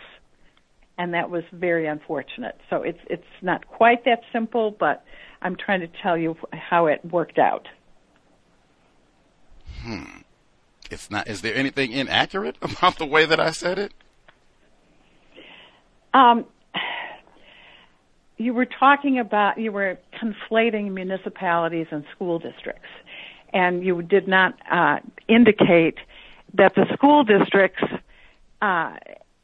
had separate schools by law in Missouri until well after Brown versus the Board of Education. So that we don't want our children to go to school with Michael Brown Jr. Was not. It just was not that simple. Was there a racist element? Yes. Did black schools get less? Yes. I'm just trying to tell you procedurally how it happened. Let's read what you say. Page 98. In 1902, Kinloch established a public school system from parts of two adjacent districts. Consistent with state law, black and white students were enrolled in separate schools. In time, the district's African-American population increased, surpassing that of whites. When a black minister won election to the 3-person school board, his advocacy for a black high school concerned white property owners. The only black high school in St. Louis County was 13 miles away and difficult to access. Fearing that voters would elect a second black board member, white residents incorporated as the city of Berkeley and then acted in accordance with a state law that allowed a municipality to establish its own school district. Since Berkeley's boundaries were drawn to include white people and exclude black residents, the downsized Kinloch district had a reduced tax base that made adequate funding of its schools very difficult. Historian Colin Gordon reports that Kinloch was isolated and shunned by its neighbors, even though 1/3 of St. Louis County's African-American population resided there before 1960. He reports that Kinloch enjoyed few of the advantages of its white suburban peer communities, and that the zoning and planning history of neighboring Berkeley and Ferguson were largely animated by the desire to quarantine. Oh, medical apartheid. Man, the word quarantine. Kenlock and its residents. Gordon adds, mostly Berkeley and Ferguson streets dead-end before they reached Kenlock, and until 1968, Ferguson barricaded the through streets. So I read that and I think back to what I just said. We do not want to go to... Hang on, you're interrupting again. Well, I'd like to get a word in edgewise. I would like to finish my statement without being interrupted. We all got things. Thank you. Deliberate act of racism. I said white people did not want to go to school with Michael Brown Jr. They changed the laws. I said county should have been municipality. Strive for accuracy. We're going to form our own region, make our own schools, because we don't want Michael Brown Jr. here. Or Melissa Brown. Get out of here. And it crippled the Negro school districts. That sounds an awful lot like what I just read. Was my paraphrase that inaccurate? What you read was what I wrote was absolutely accurate. My summary didn't sound that off either. When you just said they changed the law, that was not accurate, because it was an existing law that permitted them to do that. Now, the intent was the same. I just am trying to be accurate here. What you just read from my book is exactly what happened. Okay. I'm saying changing the... Hey, if we were not a municipality before, and now we are, it would seem like laws have been changed. That's the way I'm losing logic, but maybe I'm confused about things. Let me explain that the existing law allowed them to form a municipality. And once they had a municipality, that municipality could have its own school district. That's what happened, and it happened exactly as you read it from my book. Gotcha. Let's see. All of this in the same chapter exclusively dealing with the Negro. Do you know the details about why you call it a watershed moment? Exactly why? What was the criterion that was used for them to decide that this, rises to an egregious? Was it because of the number, like population-wise, in terms of black people who live near Coldwater Creek, or what were the rules? How did they come to this decision? First of all, they never fully explained this, and so I've reported as they had it. It was based on the census of 2000, and I don't know what the threshold number was because they never said. But once being deemed an environmental justice watershed meant that you were entitled to certain services. And so I took that from the government statement exactly as it was. And I can't give you more detail. What I've done is, in all cases, I've documented where I got my information, and that is no exception. Gotcha. I just want to point out for listeners, I think Dr. Morice has deliberately practiced racism with her answers, and I'd say the interrupting and the obfuscating. Even her response to that last question, when she started out, she said racism is a part of it in terms of these municipalities and them using the laws and what have you to make new exclusively white schools so they could exclude the Negroes. She said that was a part of it. It sounds pretty central if they have got the streets so that they dead end and we make it a code to barricade them to keep out the Negroes. Sundown town again. That seems like what I said with my definition. That is the whole kit and caboodle, as they say. That is the system. That's not a part. The interrupting, coming again, even all of that. I'm so dedicated to white supremacy racism.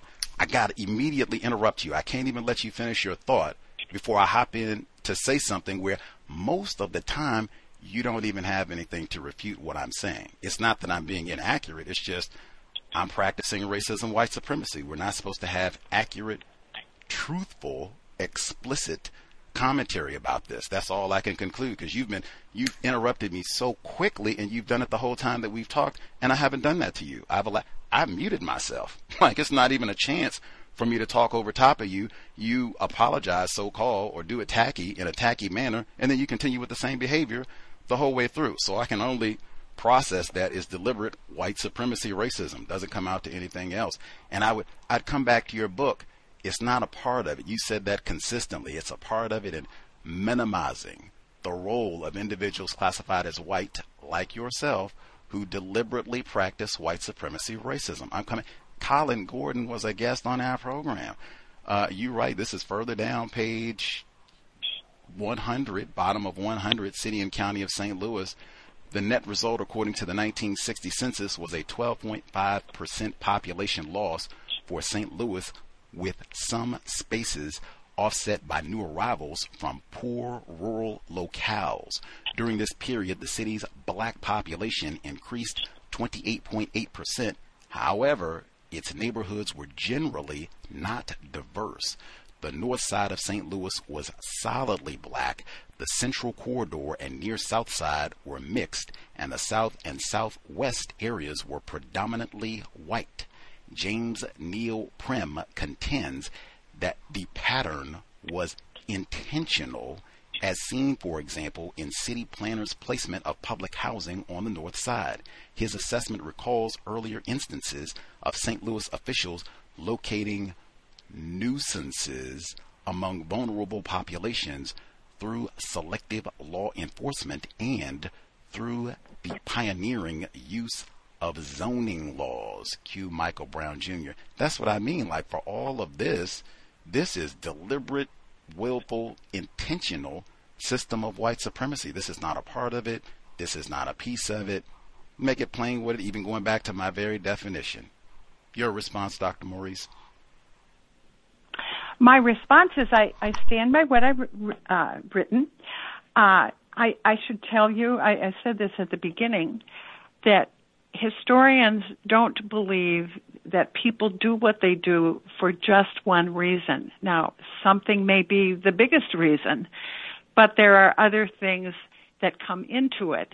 And so I've tried to share those things, and I would just say that I think a dialogue is a good thing, and I would just invite people to read my book and arrive at their conclusions. I've tried to be very even-handed, and but no, that's sort of a tenet of my profession, that people don't do things for just one thing. There are other factors that come into it as well, and I've tried to acknowledge those. And so I think that's just, being honest and forthright. But, what I've written, and I've written it conscientiously. So that would be what I would say. And I always am pleased to get suggestions and recommendations. So, feel free. Do you have another reason? You say people don't always do things for one reason. Do you have another reason why they put barricades up to keep the... Racism was the biggest thing. That was huge. That action, yes. Probably fear stemming from racism was another reason. Probably ignorance from not understanding the people on the other side of the barricade. I can tell you that one of my high school classmates' father was elected mayor of Ferguson, and he was instrumental in saying, let's take down that barricade. And it should have been done long before, but I think things like fear, ignorance play into it perhaps as well. I would never defend that action. Wow, you saw these barricades going up in this is something you remember? No, I didn't live in St. Louis at the time. Okay, but you were able to talk to this person about it and them wanting to do away with the barricades. It was a matter in the St. Louis News. Oh, it was a very proud. His name was John Brawley. He's no longer living. He was mayor of Ferguson, and he said, let's get rid of these. I see. And I was not, I think it was probably around in 1968, and I was living in Indiana. So I can't tell you any more than that. They have. Were you in a sundown town when you moved to Indiana? Well, I was at Hanover College in Indiana, and there was just a little village and the college, and I don't think it could have been a sundown town because we had people of many ethnicities at the college, so no. Okay. Right on. Fascinating book, Nuked, the history. I guess with Oppenheimer, before we let you enjoy the rest of your Monday evening, folks had a question. You should get a hand up in the next 2 seconds. With all of the commentary on Oppenheimer, that's talk about him directly in your text. We've been talking about the situation with Columbine. It's been, what do we say, 80 years, I think? We're 80 years on from all of this with World War II and celebrating the atomic bomb and all the fallout, forgive the pun, health-wise for people here in St. Louis and abroad, Rocky Flats, Colorado, all of the fallout from that. It still seems like there is a white worship of this act and this bombing. I don't know. It seems like it's an ingrained kind of part of the white culture, kind of celebrating, particularly celebrating this bombing of not Japs, non-white people. We got the movie; it just came out. What do you think? Is that the sense that you get, or am I off? I have not seen the movie, so I can't comment on that. I can tell you, and I have this in my book, that the attitude toward dropping the bomb has changed over the years. There's basically been 3 different groups of people. The first thought it was necessary that we do that to avoid having to do a land invasion of Japan, and those people favored it, and those people still favor it. The second group said we would not have had to invade Japan to end the war if we had not dropped the bomb, and that there were other things in play, like we were afraid Russia would come in on the side and get involved, get more power than we wanted them to. And so that's the second group. More recent, and the first 2 groups of scholars fought a lot about that. And then the third group is they more take an in between. There's some. They think that Japan would have crumbled anyway, but they're not thinking that the primary reason was fear of the Soviets. And so it'll be interesting to see what this Oppenheimer movie, the view they take. I don't know. I end my book with the quote from a woman who you started your program with, Morice, who said, they wanted to win and they had to build that bomb. And that's how it ends. And as people are more and more worried about radioactive pollution, it's probably, it'll be more of interest, but less celebrated, I think. So, I don't know, but everyone's not uniformly on it, I don't think. We'll see how Oppenheimer affects popular attitudes. I have not seen it either. I'll have to see, see how folks who've checked it out or what have you, what they think about it all. I guess the last one, the impact, the people, black people who were left after the so-called white flight, as you even write in the book, when white people in the St. Louis region started to recognize the harms of this radioactive waste, and we're going to sell before our property values decline, and or just health reasons, or both. And so it starts to be more black people who are living, you even have in quotes, the black people voluntarily moved to these areas, maybe because they didn't have other resources, racism, white supremacy, limited options, that type of a thing. How has racism, white supremacy impacted the black people's ability to advocate for themselves in this region, to fight back, protect their health as best they can, even to get accurate information about what's happening to them? Well, you'll notice that I dedicated this book to all residents of North St. Louis County after 1946, and many of those people would be, there are a large number of black people who I've honored in my book. How do they get information? Well, I hoped my book had some help in that. As I said, there's been this series that is now being done by 3 different news organizations. We're trying to speak as much as we can, to inform people. I think when environmental contamination affects you adversely, I tried to explain in the book about environmental justice watershed.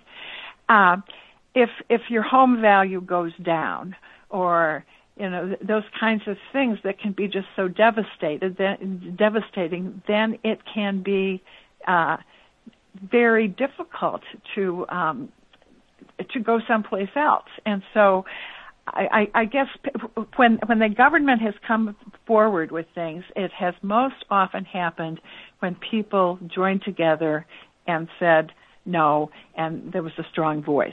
And I think there's a lot of sentiment now in St. Louis County for clean it up, whatever the reason was that was here.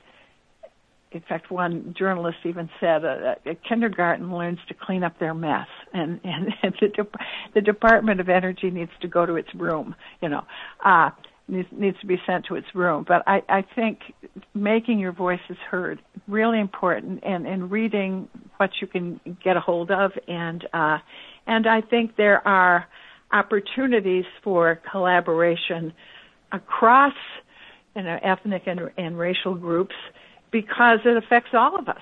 It affects all of us. We're all in this together, and I would hope to communicate that as well. Right on. The book, this relatively new. I think, did it just come out this year? Did I get that incorrect? December 2022. Oh, okay. Well, right on the cusp. Right at the end of last year. The full title, NUKED, Echoes of the Hiroshima Bomb in St. Louis, courtesy of Michael Brown Jr. And then Ferguson is right there. It's one of the, can't believe it. Thanks for hanging out with us this Monday evening. I do not encourage, like I said 2 seconds, I really despise it when people hang out, especially when they've been here the whole time and wait to get a question up. Really. If you have a question, get your hand up, because then people lollygag and wait until the very last minute, gee whiz. Retired firefighter, do you have one question concisely that you can share? If not, we will rock and roll. Do you have one question, sir? Yes, I just wanted to ask the guest, how did Oppenheimer got sabotaged by other powerful white people, and for what reason? I haven't, and that's a really good question. I have not studied his life after the bomb. The connection Oppenheimer came to St. Louis, the connection with St. Louis is that our uranium got refined in our city, sent to Oak Ridge, Tennessee, get enriched, and then sent out to Los Alamos, that secret city where Oppenheimer was. And he was a hero at the end of World War II. And I think that was all. I think we're going to find that this was all sort of part of the McCarthy era, anybody who it was at odds with certain powerful people, then they were they were accused of being a threat to the United States. There was that paranoia about the communists taking over. I think that's what we're going to see in the film. But again, I haven't seen it, and I am looking forward to it. And that's a really good question, and I'll be thinking of your question as I see the film. I think they call that the Red Scare in themes with the colors in terms of that era and McCarthyism and got to be loyal and have some patriotism and all that, and you can't have any. I think he also was a little bit skeptical, I'll use that word, about his creation after having seen how it was deployed and the escalation of all of this. I think that gave him some second thought. He didn't even know about all the nuclear waste and what have you, contaminating Rocky Flats and St. Louis and all that, but I think that also contributed to maybe some of his misgivings, which also contributed to some of his problems with white people. I think they might be called war hawks. Yeah. Like, what? You're soft on what? What? Got to check your credentials. That's something. Yeah. I think that is correct. And he's not the only one who worked on the bomb who had misgivings after the fact. Somebody else, James Conant, who was president of Harvard, who was in the initial team that was designing that. That was a hard thing to live with when you think of what the effect of dropping that bomb was. So I think that's true. But thank you, sir, for the question. It's an excellent one, and we'll stay tuned and try to find out all the answers. For sure. Much obliged, retired firefighter. We've chatted it up. Dr. Linda C. Morice, Professor Emerita, author of Nuked Echoes of the Hiroshima Bomb in St. Louis. Again, much obliged for hanging out with us this Monday evening, allowing us to get a few questions in. I have learned quite a bit about Michael Brown Jr.'s area. Check out the book, especially if you are a Missouri resident or have connections to the Show Me State. Check out the book. There's quite a whole chapter at the end just on the treatment of black people in the greater St. Louis area. Much obliged, Dr. Morice. I learned a lot. We'll keep an eye out for future research. Thank you so much and for having me on, and good luck to you. Much obliged. Much obliged. Again, Dr. Linda C. Morice. Thank you kindly for the work. Enjoy your evening. Yeah, thank you. You too. Yes, ma'am. Context of white supremacy. Learn something about everything. Whole culture of bombing. Hopefully, listeners in the Missouri area got some constructive information. I did not really know about the involvement of St. Louis in the whole bomb making, and certainly I did not know about all of the nuclear waste left over and stored up there, and then, like I said, what are we, 80 years on, and it's still poisoning people and cancer and all of that? I had no idea. They have whole documentaries on the reading, more important than watching television, but they have documentaries on this where you can see some of the sites and the contamination of the water and the land and all of that. You can see some of the black people talking about their experience working in all of these toxic, poisoned, radioactive conditions. See if I can give you the title of the documentary. Let's see. Okay, the documentary Atomic Homefront came out in 2017. It does not have as much information about the racism aspect, although black people are there talking about their story. It's just not as direct. Most of it is focused on the impact that this had on white people in the St. Louis region. And I mean, hey, lots of people were poisoned, workers, just civilians who had nothing to do with the bomb-making industry in the region. But it is, I mean, they contaminated the creek like, man. The whole time we were doing this, I was thinking for people, depending on where you are in the world, in California off the coast, they have been reporting in the LA Times for, I don't know, like a year and a half or so. They have, who knows how many barrels of DDT.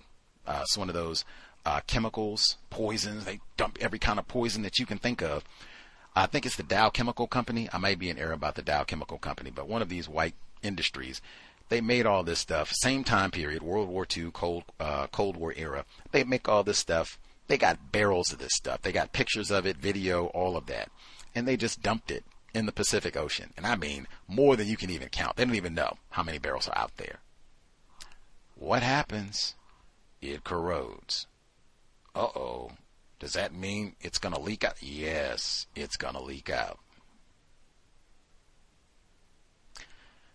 We read Yurugu for folks who were not with us way back in 2012. That was about the only thing we had done on environmental racism for eons. Like for the longest, we had a total F on this subject matter, environmental rate, like nothing. Nothing. Hadn't read anything in the book club, nothing. That was about it. She does talk about this and saying, hey, that is a part of Yurugu. White culture. I'm at war with the creator. I'm at war with the earth. Even tied Dr. Welsing in. Melanin deficient. Seemed like the sun and the, creator are against me. So I'm against them too. I'm out to destroy everything. Literally, it seems. Got the whole movie now and brag about that. Out to destroy. They, in talking about all that, still learning. I didn't know anything about Oppenheimer. Dr. Welsing and Mr. Fuller, they both talk about the importance of World War II for different reasons, but same thing. Dr. Welsing went to Germany. They didn't drop the nuke on them. Mr. Fuller says, I learned so much. Hitler shook up the world, and he mentions books and everything. He tells people to read, but he said, man, that taught me a lot, World War II. My goodness. Bases his whole series when he lists movies. They're centered around that time frame, World War II and post-World War II. That would be one to research. I don't think going to see the Hollywood Oppenheimer, that does not count as research in my opinion. They have books, many, many, many of them that talk about this in detail. At minimum, they have some documentaries, but I mean, really, going to see Oppenheimer does not count as counter-racist research. Not even close.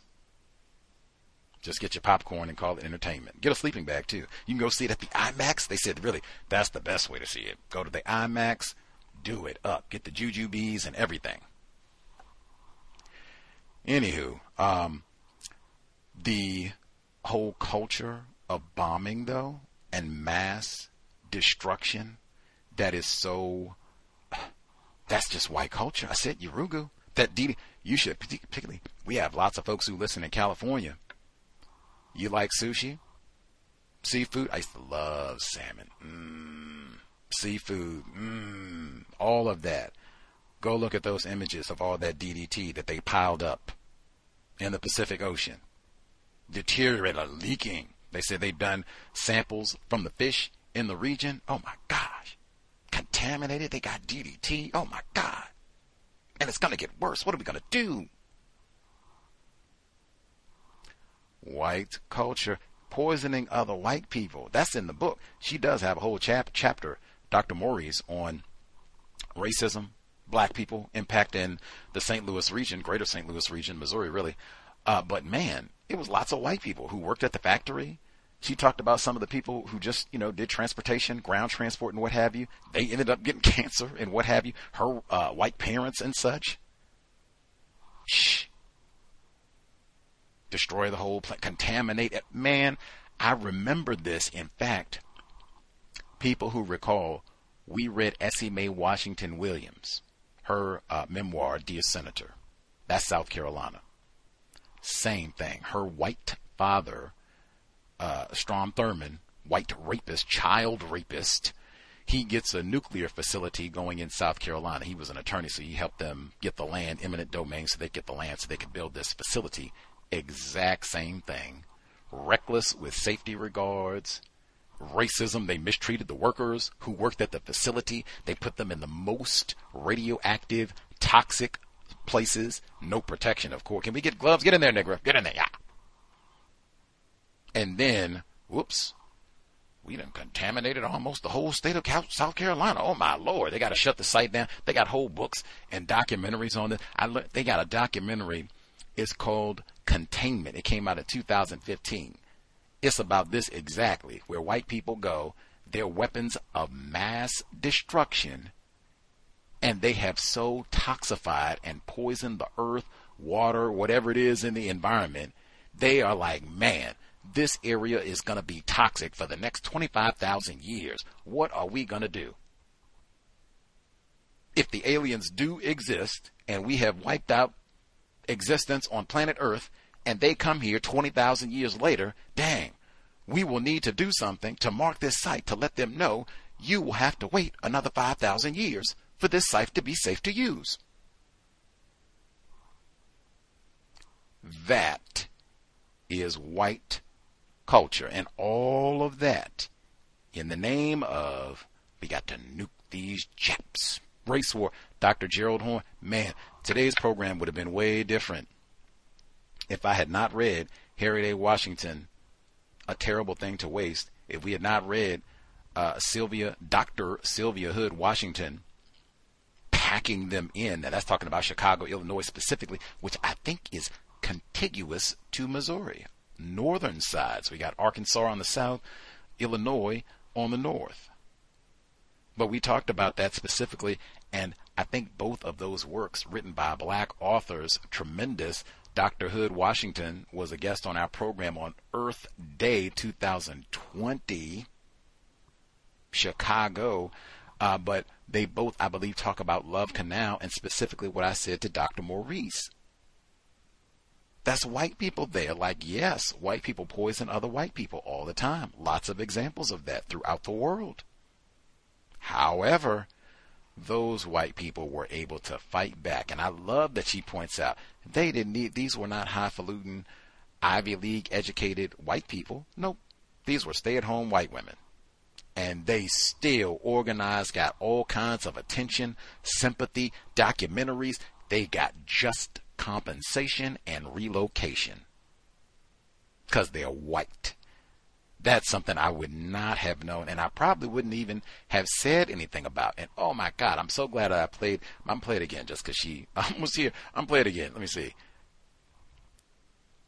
You're just saying just buckets and buckets of words. Like, oh my gosh, I would not have even been aware of that to point that out because it happens repeatedly in the book. There's no way in the world you should be, it's almost 2025, to talk about Levittown and there to be no mention of white supremacy racism. Like, that's just, how is that possible in 2025? Let me see if I can give you the Netflix documentary on Levittown, because they have a whole series on this. It just came out. It was a big book on all of this based on the book. Let me see. Is it Levittown, Two Families, One Tycoon, and the Fight for Civil Rights? I think that might be it. I'm going to have to double check, but they have lots. Like, at this point, this is one of those easy ones. Like, when you start, if you say, hey, I want to learn racism and the suburbs for dummies, what can you tell me? They generally start with Levittown. Like I said, they got everything that you want to watch for white people, and this is exactly what she said in the book. This is the pattern for white people, and this is how we'll hook it up for y'all. Garage. How about the two-car garage? Two-car garage. We'll get the mall. We'll hook it up. No niggers. Make that a part of the selling point. James Lowen said that. No niggers. She said that's a part of it. That's not a part of it. They do that all the time, that minimizing. Well, we have a little bit of racism. She said that from the very beginning. When I gave my definition of white supremacy racism, and I deliberately waited until later in the program because I knew she was going to be pussyfooting, doing some old pontificating, buckets of words, not answering, and all the rest of it, might even storm off. Now, she didn't do that, but I knew that, so I said I'm going to wait until we get to the part in her book where she talks about the Negroes in the Congo mine. They got to get the pure uranium. Now, pair that with what we heard yesterday. Dr. Jenny Bulstrode, white woman in the United Kingdom, talking about the exemplary brilliance of African iron workers, black iron workers in the Caribbean. They got the purest uranium in Africa. Make them Negroes get that uranium. Yeah. Now, the Congo, that's one. Man, They're chopping off black people's hands, feet. White people brag. They chopped the population of the Congo in half. And I said chop deliberately. And I mean like 10 million people. I mean easy genocide. And brag about this. King Leopold's Ghost, you know, book to read. That's a, I don't know if I say good, but that's an informative one about all of this. But they got lots of books and all of this. This is how you end up with Patrice Lumumba in this region. Oh man, that's where the Rumble in the Jungle, Muhammad Ali and George Foreman, where they eventually get it on. Rumble in the Jungle. That's after the Belgians have been kicked out, so-called. But you know, but yeah. Even that portion in the book, she does not make it as plain as she did speaking with us. Hey, this is global white supremacy racism where you got naked slavery. Get in that mind. Yeah. I didn't even know. Like, oh man, the health effects of all of that. You know, 1940s. My man Nick Nolte saying Hotel Rwanda, you're not even a Negra. This is the Congo, so you're not even a Kafir. I don't know what they call the Negroes in the Congo. Somebody, if you can give me that one, I'll include that. But what is Negra in Congolese? They speak, I don't know, they speak French in Belgium? I don't even know. I'm still learning. They speak French in Belgium? I think that might be it. But they could get in there, Kafir. Get in the mine. Get all the uranium. We got bombs to make, man. Hurry up. Mr. Fuller talks about that explicitly. He talks about that in detail. World War II white people fighting each other disrupted so much on the planet and poisoned lots of white and non-white people even all these years on. But he talks about that. You got black people on the continent fighting each other. Part of World War II. Black people that get moved from the continent. You got to send them here and hither and yonder. Non-white people in India. That's how you get Mahatma Gandhi. Mr. Fuller talked about this all. I said, this is why Dr. Wells, I got to go to Germany. What in the world? How did we get all this? Reading, more important, reading and researching. That's why I did the program today. When I saw this, Michael Brown Jr., that wasn't a lie. When I started the program, the only reason I became aware of this, that we had this program today, I check St. Louis news all the time, generally daily, because of the police killing of Michael Brown Jr. in 2014. The disruption lasted so long, and I was making an effort to pay attention. I'm not even interested in following those police incidents, but I at least wanted to be informed. I continued to check, and lots of Colin Gordon, that's how we ended up talking to him. Spanish Lake, that documentary where literally they talk about the white people when they did all this flip-flopping and we're going to create our own municipality. We don't want Michael Brown Jr. in our school system. When they did all that, the population of Negroes starts to increase in Ferguson, Kinloch, some of these other areas in North St. Louis. White people brag. We would get our guns and go shoot at the Christmas decorations of the Negroes. I said then, dang, what happens if shot goes into a house, breaks a window, somebody's outside, you miss? Like, wow. Did they injure anybody at this time? Property damage? Did they break a window? Car window? Safety? The definition part. I'll see if folks have any thoughts that they want to share what they heard, but that definition part was so important.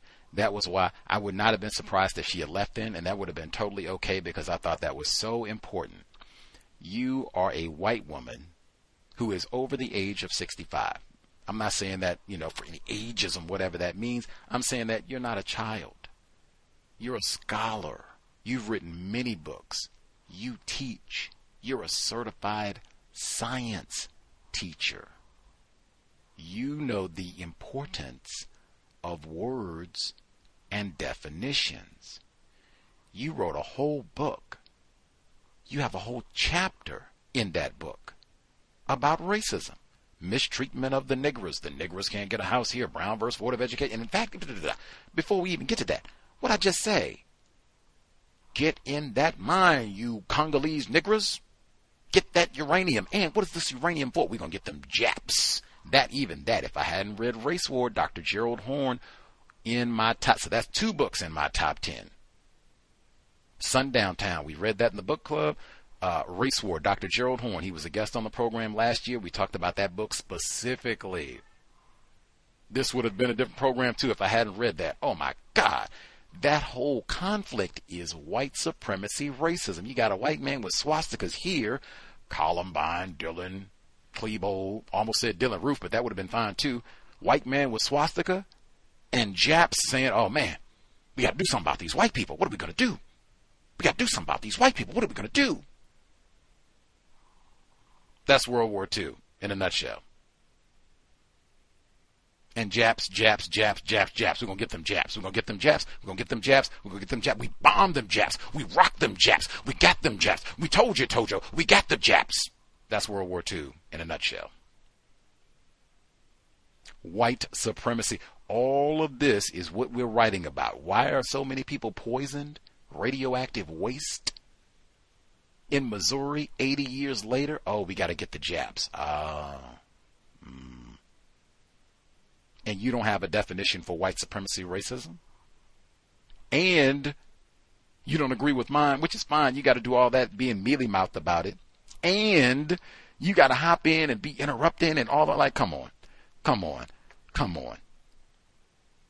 I said, do you know any places on the planet white people are being kicked around and bullied? Non-white people dump all their toxic waste on the white people. No. I'm still learning, Brother Gus, but no, I don't know. No region of Earth like that.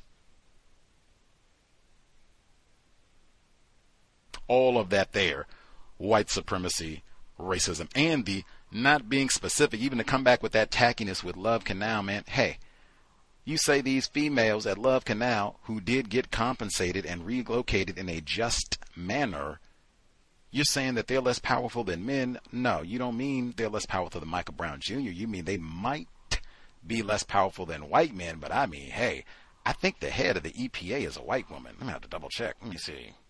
Who is the EPA president? Environmental Protection Agency for the U.S. Let's see. I think she mentions her name in the text even. EPA president currently, or is the, whatever the title is. Oh, it's Michael Regan. My goodness, they got a black dude. Oh, my goodness. We about lost everything. Michael Regan, current administrator of the U.S. Environmental Protection Agency, and he's been there since 2017. Wow, I can't believe it. Michael Regan, I wonder what his experience has been like. Do they mistreat him? Michael Regan, still learning. Wow, I have to do a little bit more research to see what his tenure has been like, if he's had any problems with racism. Let's see. I know they have talked a lot about they do not have abilities to go out and pursue and, oh, let's see. They got one of them. They don't have, what they'll call it, they don't have teeth. That's the metaphor that they're used to go out and punish people, maldoers. When you go out and dump that DDT in the water, you go out and dump all that toxic waste in Missouri, we can punish you and put fines or take away your business license and that sort of thing. They'll say, yeah, the EPA, they don't have teeth, fangs, to, go out and stop people. First black man to lead EPA reveals personal challenges of environmental racism. Wow. Let's see. Does he give a personal anecdote? Let's see. Worked under Clinton. Pollution. Oh, he had asthma. Oh my God. I can't believe that. Okay, so he says Regan started his career at the EPA during the Clinton administration and spent 8 years at the Environmental Defense Fund before becoming the Secretary of North Carolina's Department of Environmental Quality, where he became known for prioritizing environmental justice. But his education began with his lived experience growing up in the state. During days of high ozone and high pollution, I did suffer respiratory challenges, he told The Guardian. I've been keenly aware of the impact of pollution from an early age and what that means from lost school days or from preventing me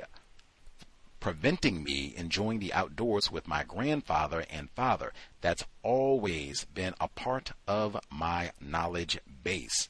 Wow, we literally just read When we heard the report, it was on the compensatory call-in. They said with the increasing temperatures, warmer weather, they said the leading cause for school absences was asthma. I was stunned. They didn't say smoking crack, skipping school to rob and loot. I can't breathe.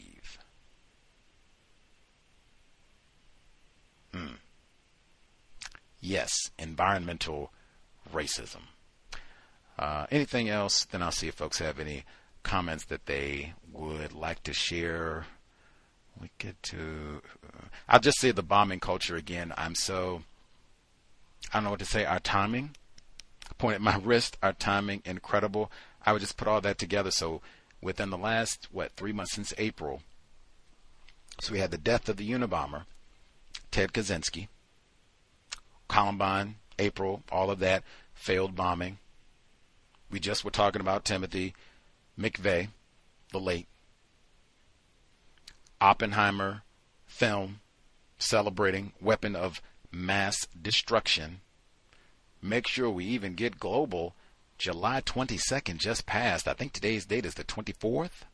July 22nd is significant for people in Norway. Why?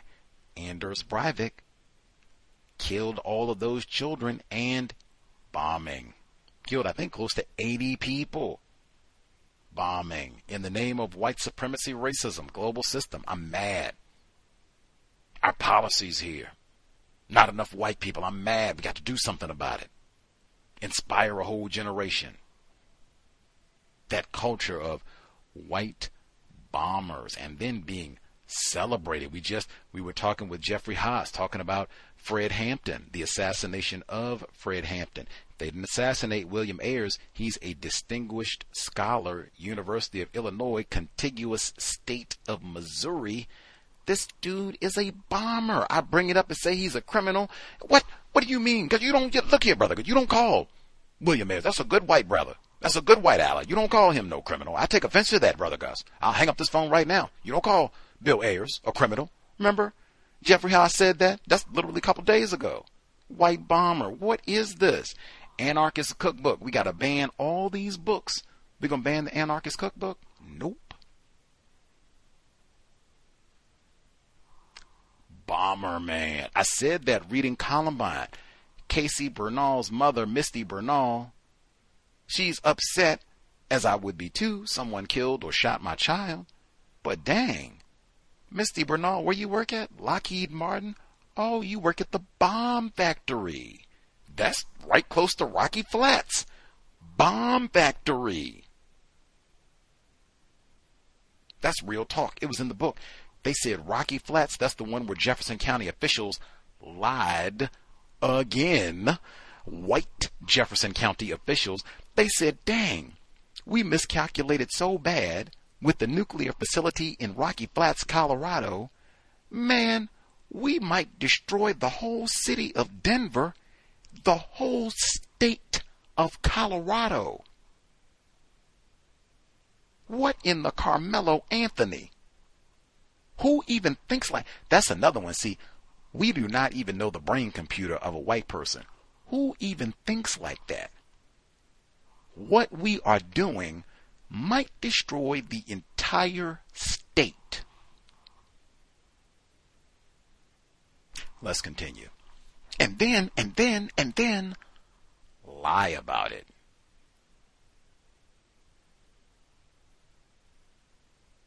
What does it? That's the impetus, really. Get this problem solved immediately, because this will just continue. The lying about it, poison everything. That's why I said I'm so...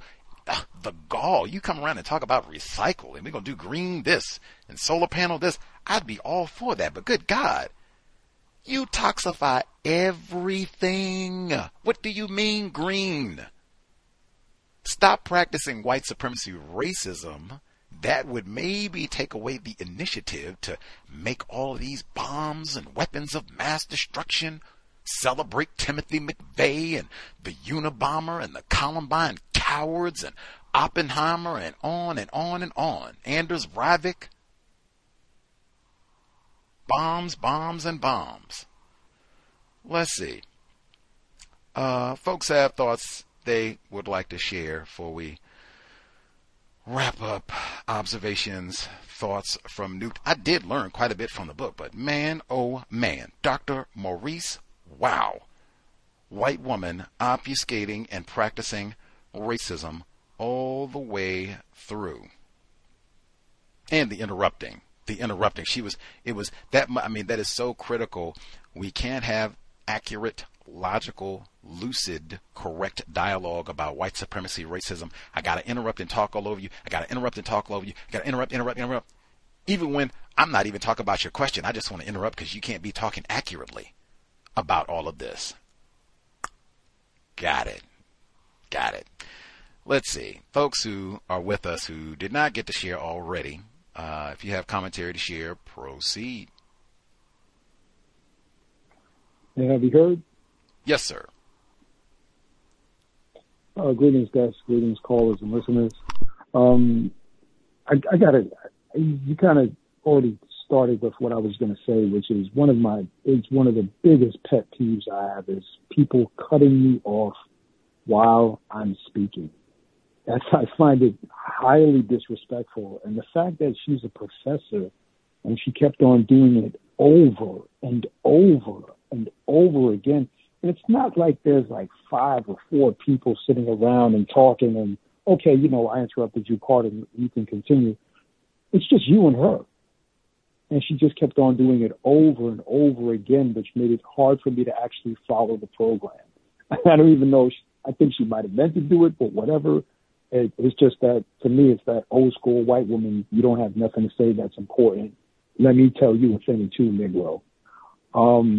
The question I wanted to ask, because I came on late, I didn't get a chance to hear all of this, was what kind of books, and I'm looking up some right now, I wonder what kind of books she researched in regards to what the necessity was to actually even drop the bomb.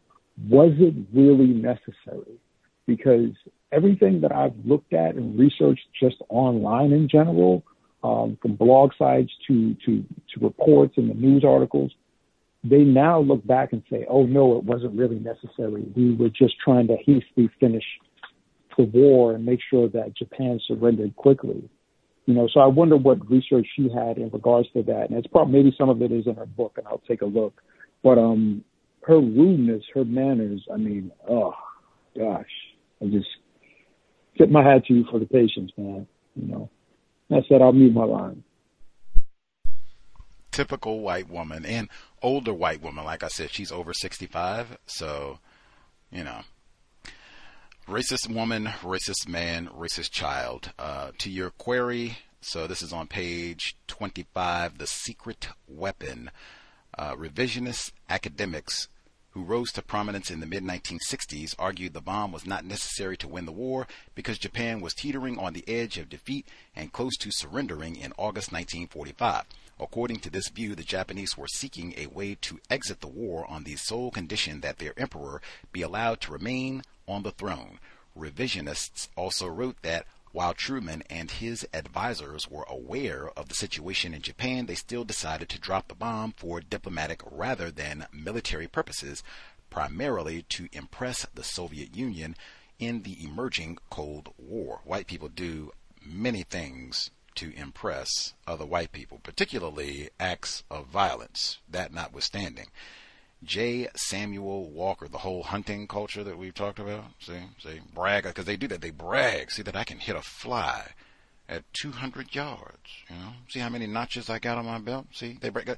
Chris Kyle, American sniper, Timothy, maybe I go on and on. Anyway, J. Samuel Walker reports that the revisionist and traditionalist camps were more adept at exposing flaws in the arguments of their adversaries than in providing a convincing answer to the crucial question of whether the use of the bomb was necessary to achieve a timely victory over Japan. Accordingly, During the 1990s, scholars of a middle ground persuasion offered fresh perspective on the subject and a new synthesis.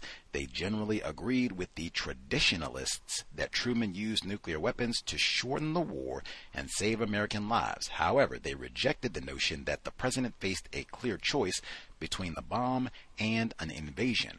With varying degrees of certitude, they held that the war would likely have ended before the invasion of Japan became necessary.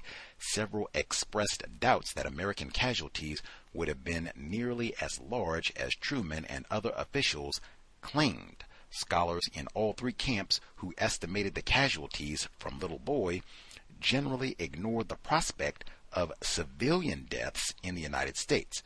However, 70 years later, some people in the Coldwater Creek watershed, that's St. Louis, linked the atomic bomb to the illness and deaths in their region. I'll stop there, but that's what she kind of writes in summary about whether or not it was necessary for the bomb to be dropped on the Japs, not the Germans.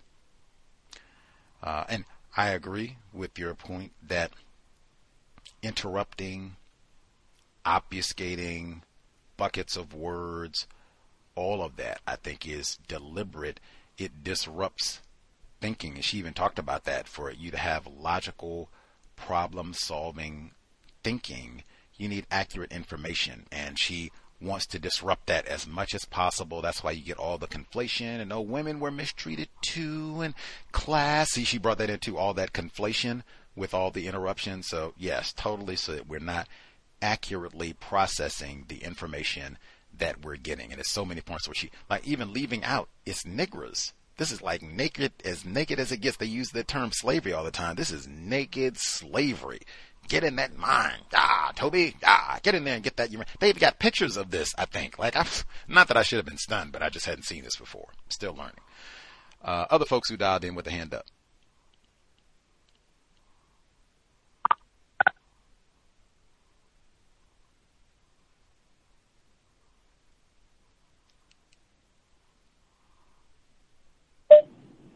Yes, sir. May I be heard?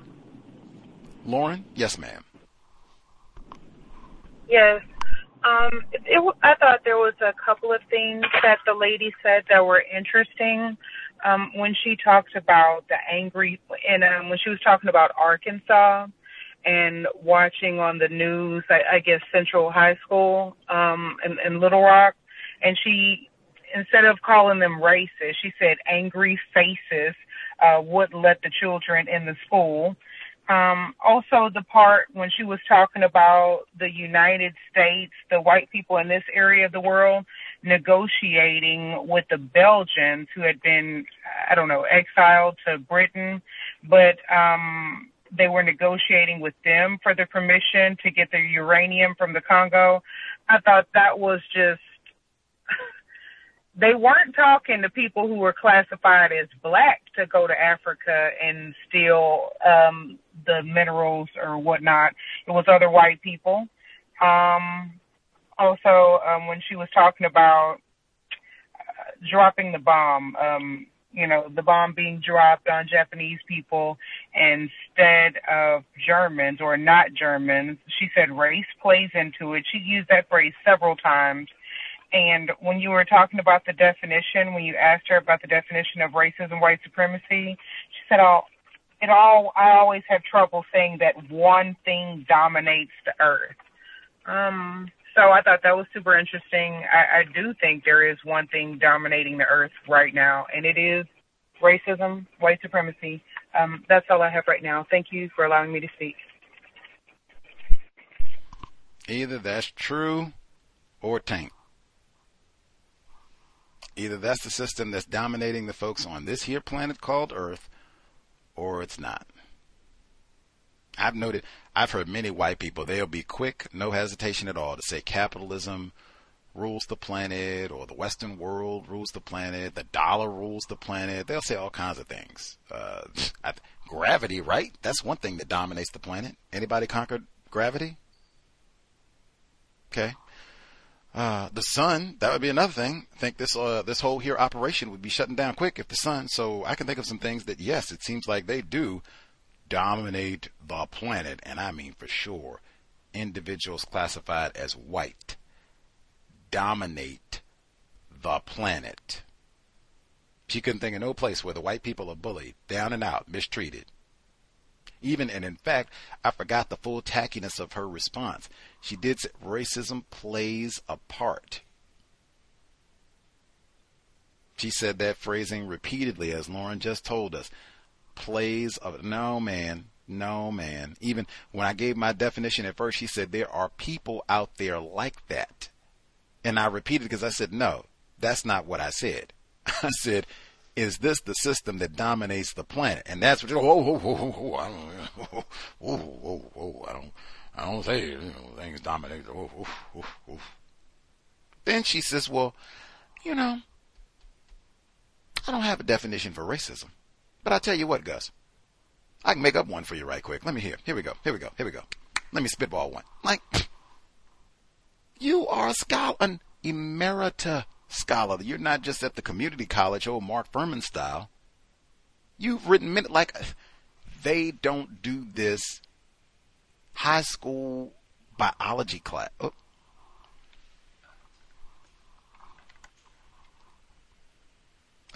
Did I get my...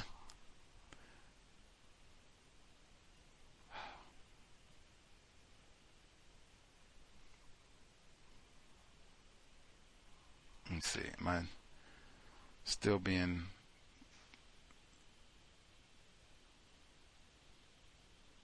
Like my audio is not doing correctly.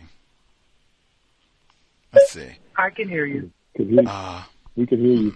I'm not sure. I feel like my audio is not doing right. Let me see if I can get this corrected. Let's see. Okay, got my audio back. That was so crazy. It's in the middle of my point. Anywho, Lauren, she was just telling us the definition component of it when she was saying racism plays a part, and that is so common. They have lots of different ways of that minimizing, where they will reduce it from racism, white supremacy is the system that dominates the planet. That's why World War II, Dr. Gerald Horne's book is Race War. Racism is not a part of it. That is the central component of what the race. It's not class war. It's not the poor white people war. Race war. Why is Japan at Pearl Harbor to begin with? Racism, white supremacy, and we're being mistreated. Emmett Till's father lynched, World War, race. Where it's not a part, it's not a piece, it's the whole kit and caboodle. Even when I asked, I said, so if it's a part, so do you have another reason why the white people are barricading the streets in Ferguson? This was back when Ferguson was a sundown town, racially restricted region. Why are they barricading the streets and deliberately designing the streets so that they dead end when it gets to the Negro section? Why are they doing this? She said, "Oh yeah, race, yeah. The race, it plays a part." But see, it's also fear, but that's connected to racism, and that's how she said it too. She said, "It's fear, it's just connected to racism," and then ignorance. See, ignorant. See, gotta have some old ignorant, and it seemed like that would also be because it was ignorance of the others. Can't really be ignorant of these folks if you put up a barbed wire fence that says Negro stay out. That doesn't really, and real talk, you set up places for them to be servants and then you want to go and rape them from time to time, so they're not exactly ignorant about them, quote unquote. We just want to mistreat them. Anyway, but she was going to make up a definition on us. She's going to sit here and spitball. We got a scholar. Like I said, they don't even do that at the middle school biology class, man. I mean, you can go to community college. They don't come up for physics, chemistry, nothing. And say, ooh, it's no glossary in the back of the book. Let's see, biology.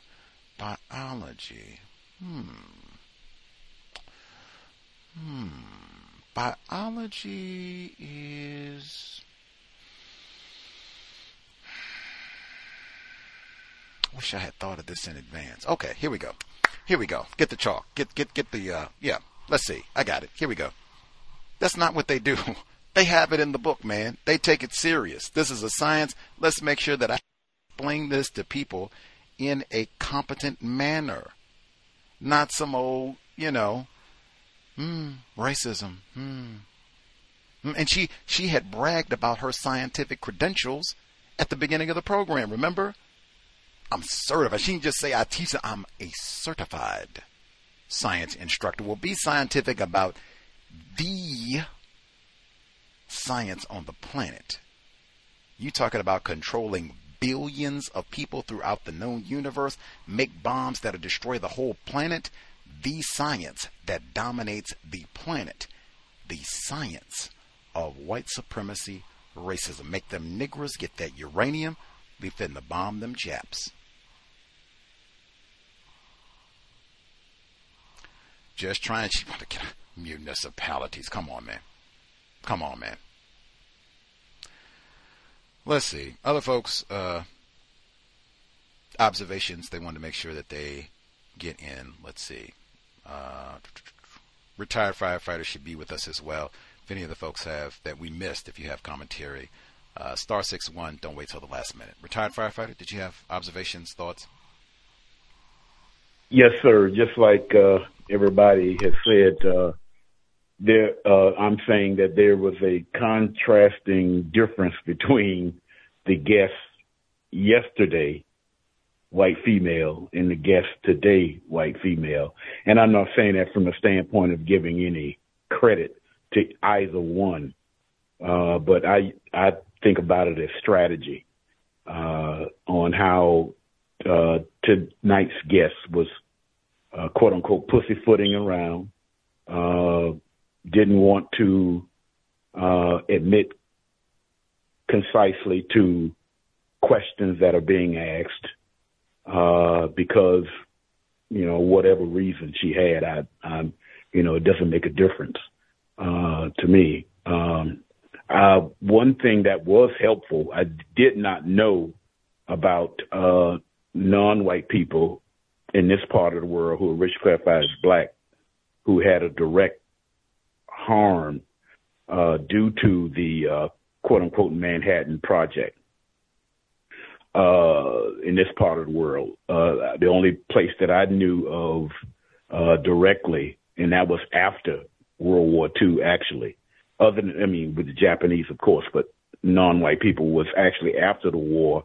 They started experimenting on much more powerful nuclear bombs in the Fiji Islands, where a whole lot of non-white people resided at, to whereas it still is affecting them today. I understood that. Those were some of my thoughts. I was asking about Oppenheimer because I had an idea, and I just wanted to see on what her idea was, and based on what she was going to give about this Oppenheimer. In my studies, it's not based on going to the movies. It's about reading the information. But anyway, those are my thoughts. Thank you. Reading more important than watching television. Much obliged, retired firefighter in Florida. I think she does mention in the footnotes and through reading the text in her book, she does mention several other texts that talk about the impact of the nuclear testing here in the States on other non-white populations. I think in Los Alamos, non-white people, I don't think they were classified as black, but they were non-white. Non-white people were impacted there with some of the tests that they ran. And I think it might have even been here in Washington State, although I would have to double check at the Hanford facility to see if they had any non-white people in that area that were impacted that lived in the region. But yeah, the St. Louis, that is for sure the St. Louis region, and particularly the flip-flop I think touched on that at the end, where as white people became informed about this environmental hazard and all this radioactive waste, they sold and moved out so-called white flight. Black people move in. That's how you have an increase in the population of black people there.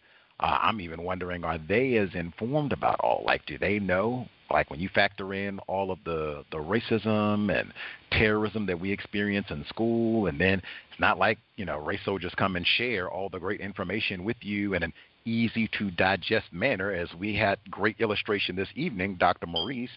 Are they aware of these hazards, or is this the same type of thing that we read about in A Terrible Thing to Waste, where a lot of times the black people are totally clueless and are just in these environments that are steeped with poison and ruining their health and even having an impact on their health for generations, and they don't know, or they are way less informed than white residents? Is this the type of thing that's, Anywho. Anybody, anything else folks need to share? What about that huge plant in Tennessee that was only about 20 miles away from Knoxville? Were any non-white people in close proximity to that huge plant? She doesn't give as many details about that one in her book. I think that's Paddock. I would have to go to get more of the exact stats, just to do more research, learn a little bit about everything to see what the demographics of that region were, to see, if black people were harmed, if they were either working there and the same type of thing in bad conditions, or if they just had folks who were civilians who lived close to the facility and then got, bad water, bad air, whatever, the health ramifications. I have to do a little digging. Okay, thank you. I was just wondering about that because it's so close to an area that I think a considerable amount of black people stay at in Knoxville, Tennessee. I will have to see. It would not surprise me, even if it's the old flip-flop, because that's, so common too, where it might be an area that started out where it was a lot of white people, and then because it became contaminated, now it's a lot of black people. So, I'll have to. And she actually does talk about that in the book. I learned quite a bit reading this book because I didn't know that either. The old flip-flop with these contaminated site type of a thing. But yes, I will have to see if that applies to Tennessee at all in terms of how black people may have been harmed. Okay.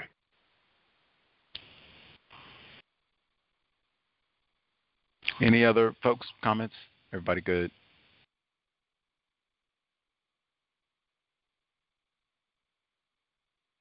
Grand. Great comparison as well to yesterday's guest. He said, no credit either way, both of them racist suspects. Just different ways of how they practice racism, white supremacy. I mean, hey, the guest yesterday, she did say, yes, I am a white woman. Yes, I participate in and practice white supremacy racism. So, but yes, different presentations. I think she was a lot more forthcoming yesterday. It was a lot more of a, and we didn't have all that interrupting yesterday. Like, she would sit quietly, answer the question, wait her turn, and then yes. Anywho, we shall continue. Like I said, I'm not sure if we will have a program tomorrow or not. Just have to double check. You can check online at Until Justice for Twitter, Facebook, all the rest of it. And I will update as soon as I confirm as we move forward. Active summer of 2023 at minimum will be here Thursday. Catherine Massey Book Club, Sue Klebold, White Bombers. Man, there were folks, I think I even saw articles that were talking about the contamination at Rocky Flats in Colorado. Did that impact the folks in the Jefferson County Columbine area, all those contaminants and what have you? Did that have any impact there? Like, are you serious?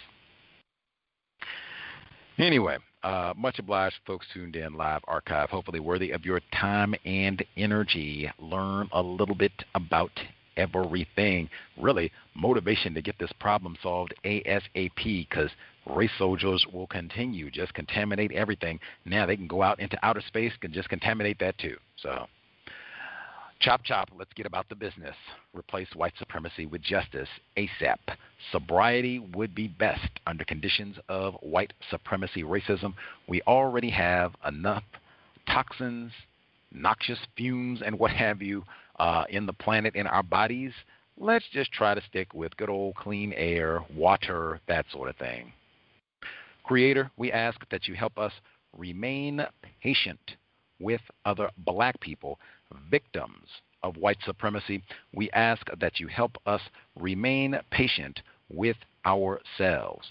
Remind us to participate, to demonstrate the highest levels of black self-respect at all times, in all places, each and every time we are in contact with another black person. It has been time. Replace white supremacy with justice immediately. No name calling, no gossiping, no throwaway offspring. Cal signing out. Thanks all for tuning in. Nigga, you so brainwashed. I'm a victim, brother. Problem. You're a victim. Man, I'm a victim of 400 years of conditioning. Shut up. The man has programmed my conditioning. Even my conditioning has been conditioned. Step into the world of power, loyalty, and luck. I'm gonna make him an offer he can't refuse. With family, cannolis, and spins mean everything. Now, you wanna get mixed up in the family business. Introducing The Godfather at ChumbaCasino.com. Test your luck in the shadowy world of The Godfather slot. Someday, I will call upon you to do a service for me. Play The Godfather, now at ChumbaCasino.com. Welcome to the family. VGW Group. No purchase necessary. Void where prohibited by law. See terms and conditions. 18+.